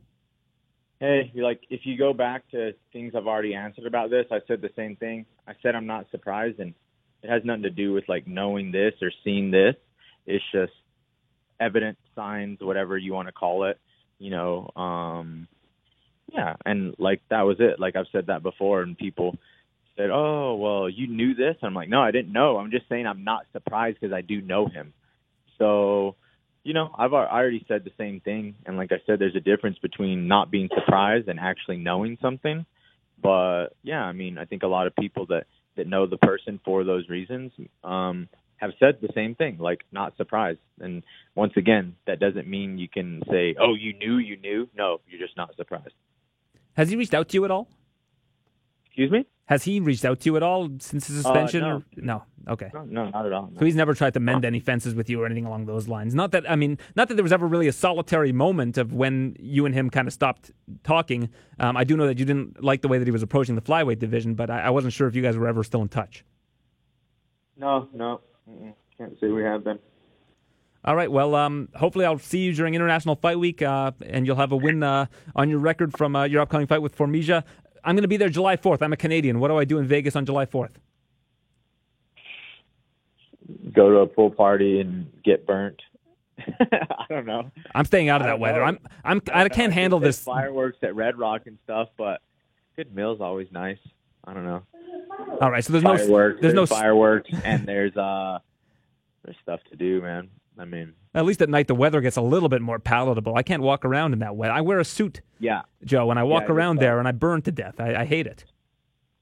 It is tough. It is tough here. That's why I said the best thing to do in the summer here is be in a pool or be inside.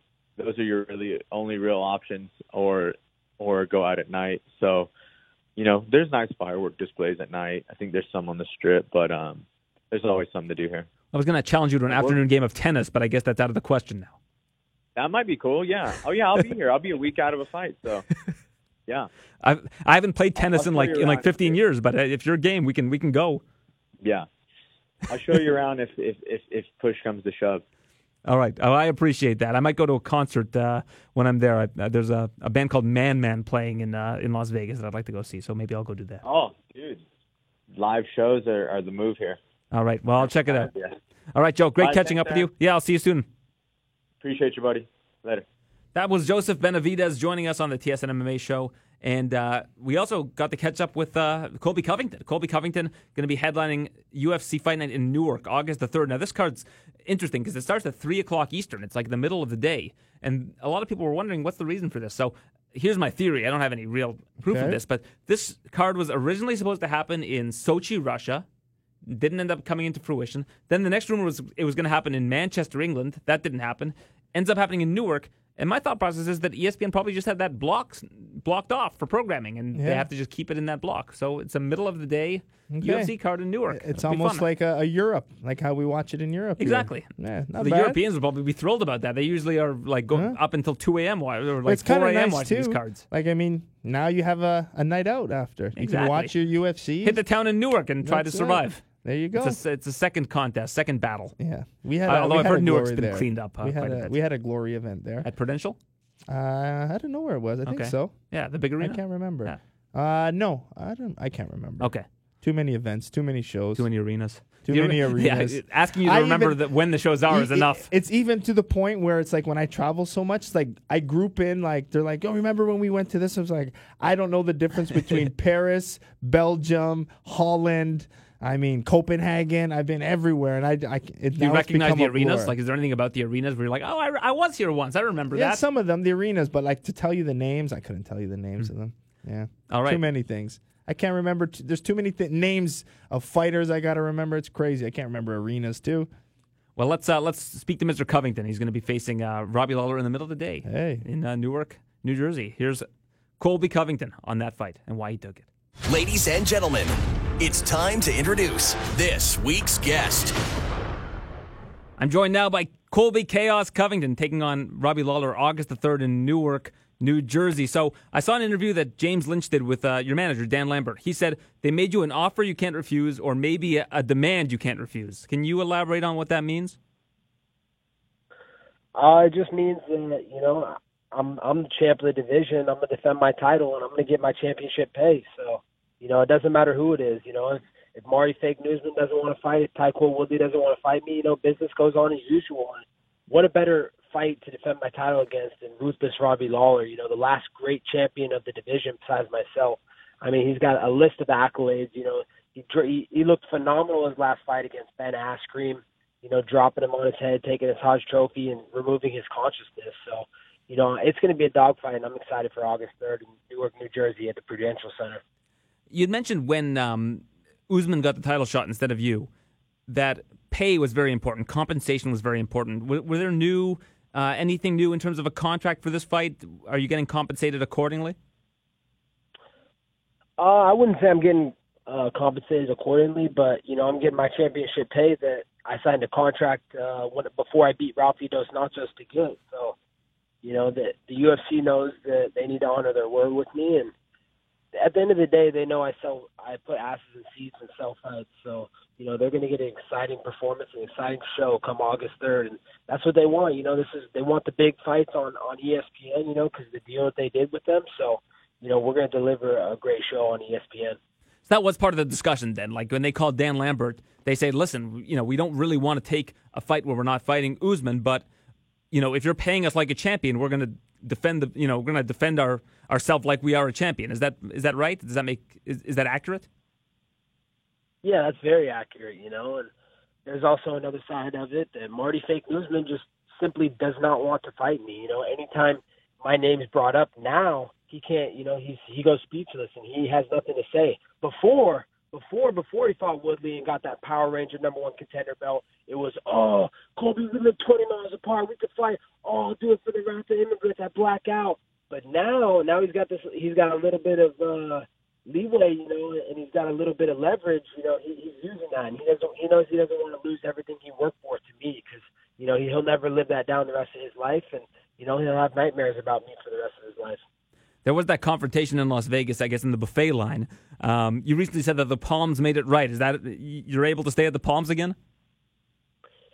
Yeah, I mean, how embarrassing, first of all, though. Like, the guy can attack me in a Palms buffet line. And remind you, the night before, he's in a wheelchair going to the press conference, and then the next day he's jumping over barriers in the Palms buffet line, putting innocent children and women's lives in danger. So it's hilarious. He tries to be this good guy, but really he's just a little street thug. He can't handle his business like a professional, He won't even fight me in an octagon, but, he'll run up on me in a Palms buffet line. So, but besides that, the Palms made things right with the champ. They came to me. They gave me unlimited crab legs for the week. They gave me the Playboy Suite.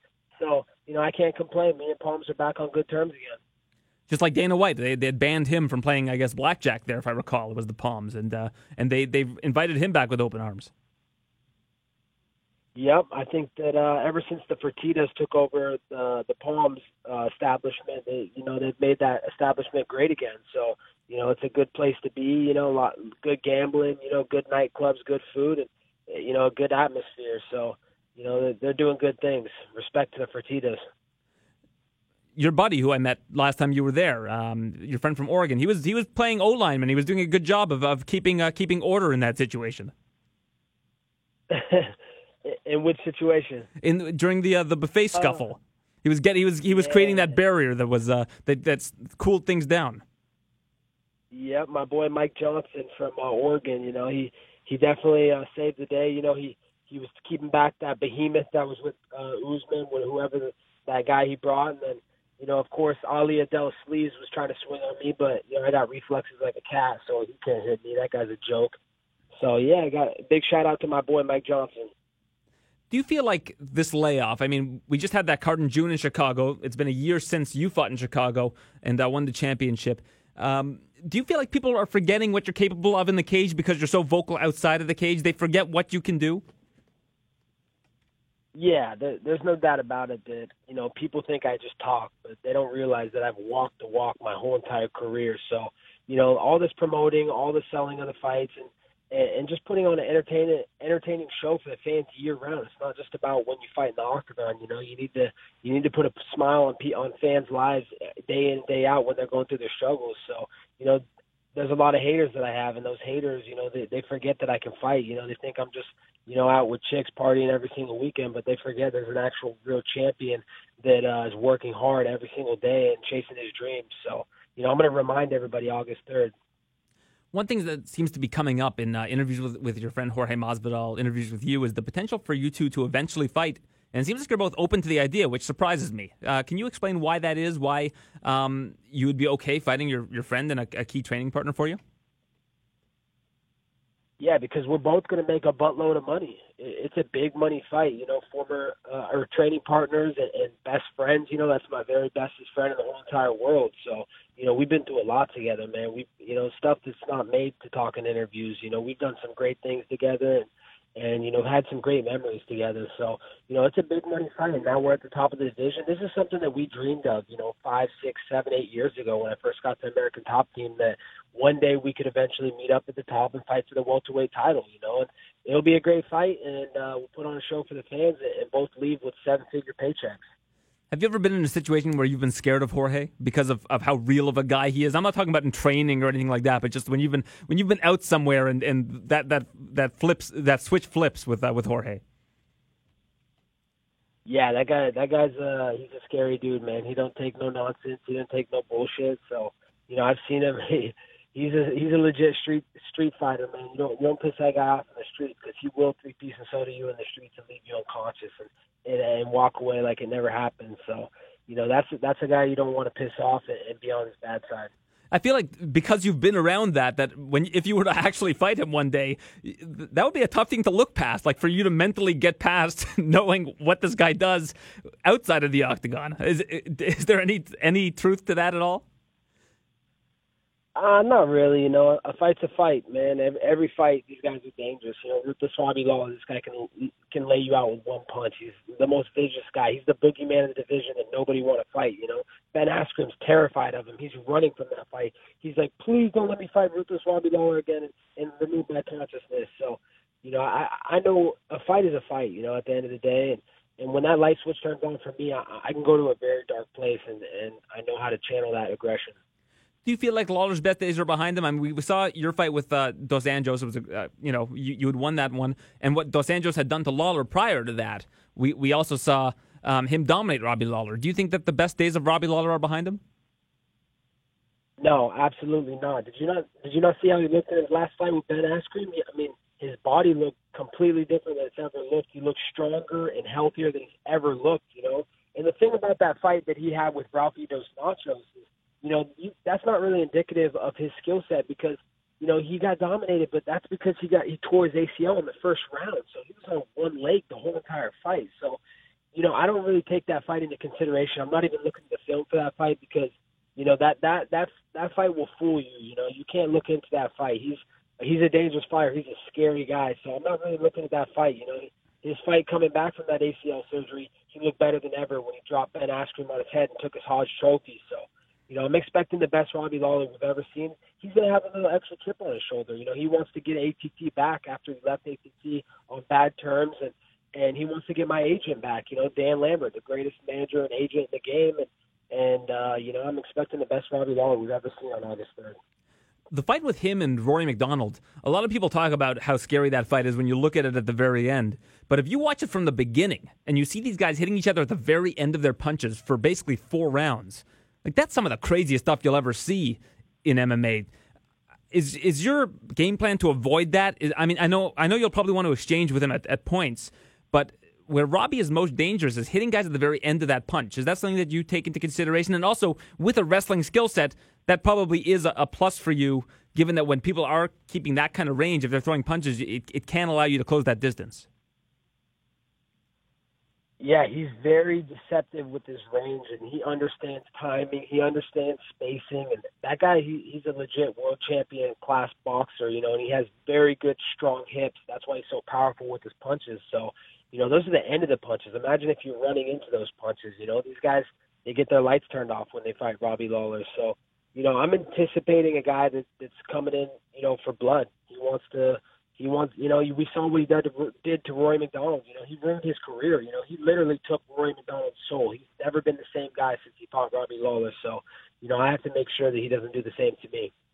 So a couple of matchups involving your teammates are coming up. You got this weekend, you got Junior Dos Santos versus Francis Ngannou. How do you think Junior can win that fight?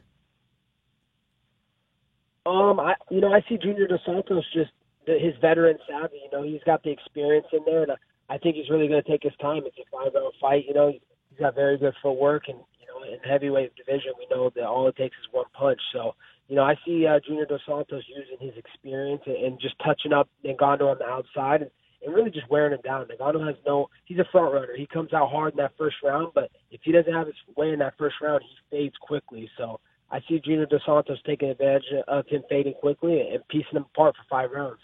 And you've got Amanda Nunes against Holly Holm. Holm aside, is there anybody that you think can beat Amanda Nunes? Nah, there's no one that can beat Amanda Nunes. She's only gotten better every single day at the greatest gym in the world, American Top Team, and she has great coaches with Conan Silveira and our team at American Top Team. So she's continued to up her level and raise her bar every single fight. We haven't seen the best of Amanda Nunes yet. Thiago Santos taking on John Jones. He's another ATT teammate of yours, I believe.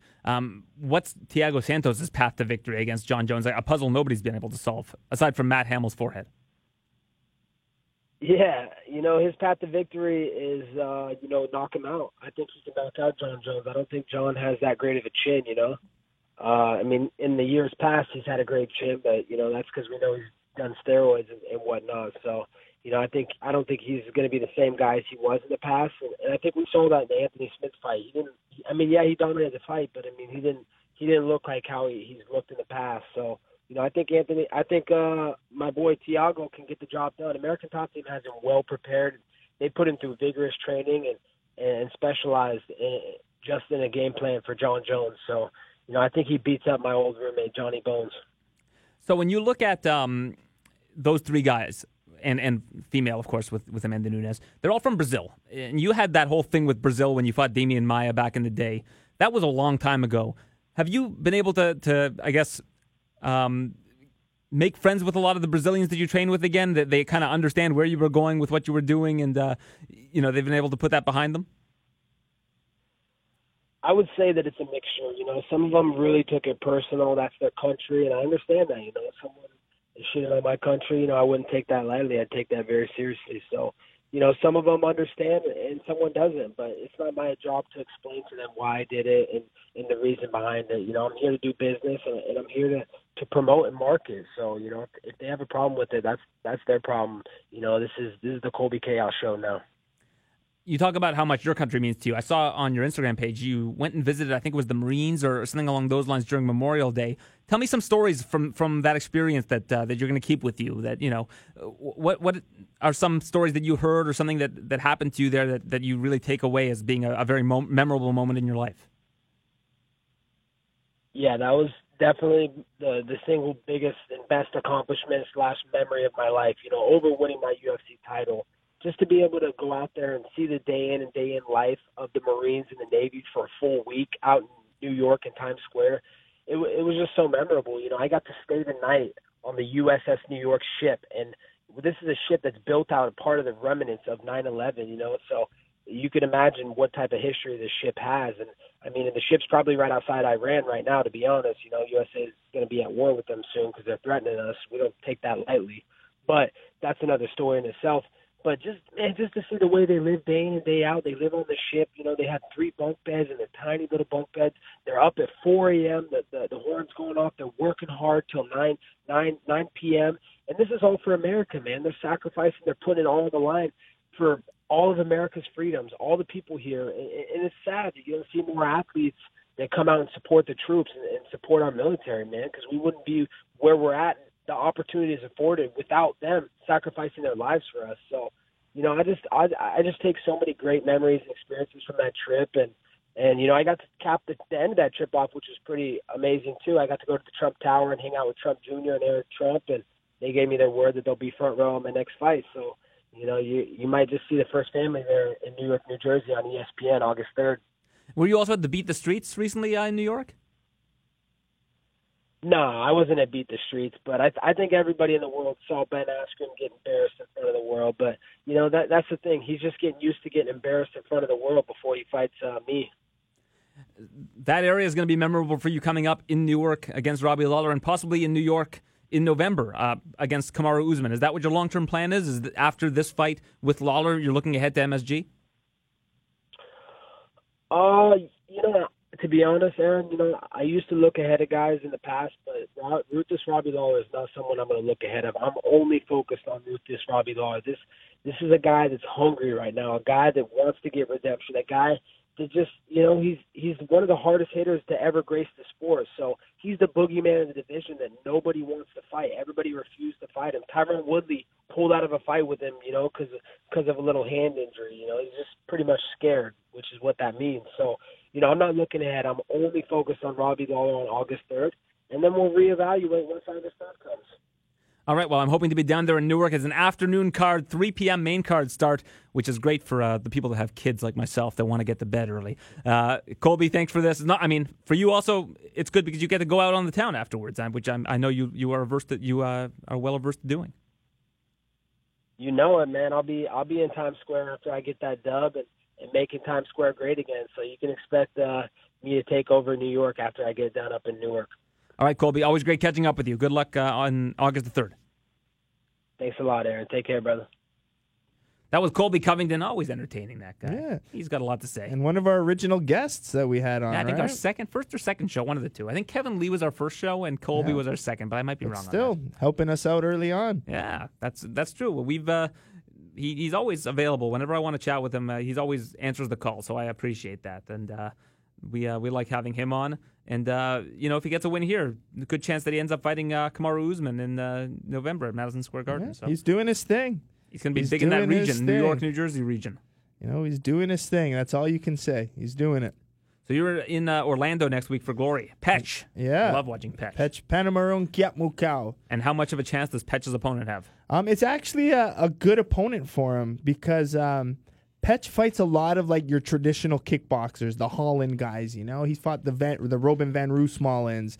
He fights like an Esbiri kind of guy, where they're like pressure, good combinations, Dutch style. So for a Thai guy, it's kind of nice because the Dutch guy will punch a lot. So the Thai guy just sits, left kicks you all day. But his opponent lives in Thailand, has almost 100 professional fights. His experience is mostly solely in Muay Thai, so he knows the Muay Thai style. He's surrounded by it. He lives it. He's been it. So I think if anyone's going to have a good chance, it could be him. There you go. Yeah, it's definitely an experience thing to see. Like, he's probably sparred and trained with hundreds of, southpaw left kickers at the highest level. So I just want a good fight. That's all I'm looking for. Whenever Pech fights, it usually ends up being a good fight. Yeah, but a lot of the time he outclasses the opponent. Absolutely. Has And with Pech one lost weapon, before? too. Van Roosmalen. Just Van Roosmalen. Once, and then he got the rematch and beat him in a rematch. Interesting. Cool. So I think he's like 9-1 or 8-1 Just in Glory. Just in Glory himself. Yeah, but in terms of his Muay Thai career, I think 205. I think he's 175 wins. Yeah, and he's like 23 years old. Yeah, of course. Yeah, crazy. They just fight every day. Crazy. Yeah, I don't know how they do. They don't even spar because they fight so often, right? That's the whole thing. They're like sparring. They play. They touch. But that's why clinch. there's no real records for these guys, right? There's no none of these are logged or anything like that, right? No. But even like his pro record probably started when he was 7 years old. So of that 165, probably started when he was 7. But still, that's only 13 years of fighting, and that's over like 12, 13, 14 fights a year, which is at least 1 to 2 a month since he was 7 years old. All right, well, I'm looking forward to it. Unfortunately, we won't be able to do a podcast together for International Fight Week, but it's going to be a good one too. Yeah, stacked card. Who do you think has a better chance of winning, Thiago Santos or Holly Holm? Better chance of winning, Holly Holm. Okay. You? I think that's fair. Yeah, I mean the odds would indicate that. Yeah, but I don't know. Probably. I think I'm really excited a lot for. We're seeing Rockhold at the light heavyweight. I think that's one of the more interesting ones I'm looking for, and I'm excited for Masvidal Askren. I think those are the outside. Like the main event, I love seeing John Jones, but Thiago Santos I don't think is that crazy challenger that's going to maybe do something. So I think the Askren, Masvidal, and Luke Rockhold are the ones I'm probably most excited for on the card. We actually have a piece coming out next week on all the different ways that John Jones can beat you regardless of what you do. About how, like, if you're in close, he'll beat you. If you're on the outside, he'll beat you. And it's with Simon Marcus. Yeah, I know. I actually saw that today. Robin Black posted a clip of him with Simon doing kicks. Yeah. Body kick. Go upstairs to the head because kick. Simon himself isn't that big, but compared to Robin, it's a good example of a bigger, taller guy, longer guy. Simon's one of those guys who fights at middleweight and walks around at middleweight. He walks around fight weight. Yeah. So I mean, he's similar to Israel, I guess. Israel walks around a little probably heavier. Cuts a little bit. He cuts a little bit, he says, but yeah. But Simon, no, he walks around even under fight weight sometimes. But he's very long, lean. Yeah. So it's a good archetype for 24/7 ripped extra abs somehow, So he's always in that lean shape, so it works for him. All right, well, you can check that next week, tsn.ca/UFC for that. And all of our coverage for International Fight Week. I'm going to try to get a podcast out next week from Las Vegas, so make sure you stay tuned for that. Thanks to everybody for tuning in. We'll be back, I guess, Joe and I probably in about 2 weeks. 2 weeks, together, yeah. And next week with an International Fight Week podcast. Thanks for listening to the TSN MMA Show. For all the latest UFC news, visit tsn.ca/UFC.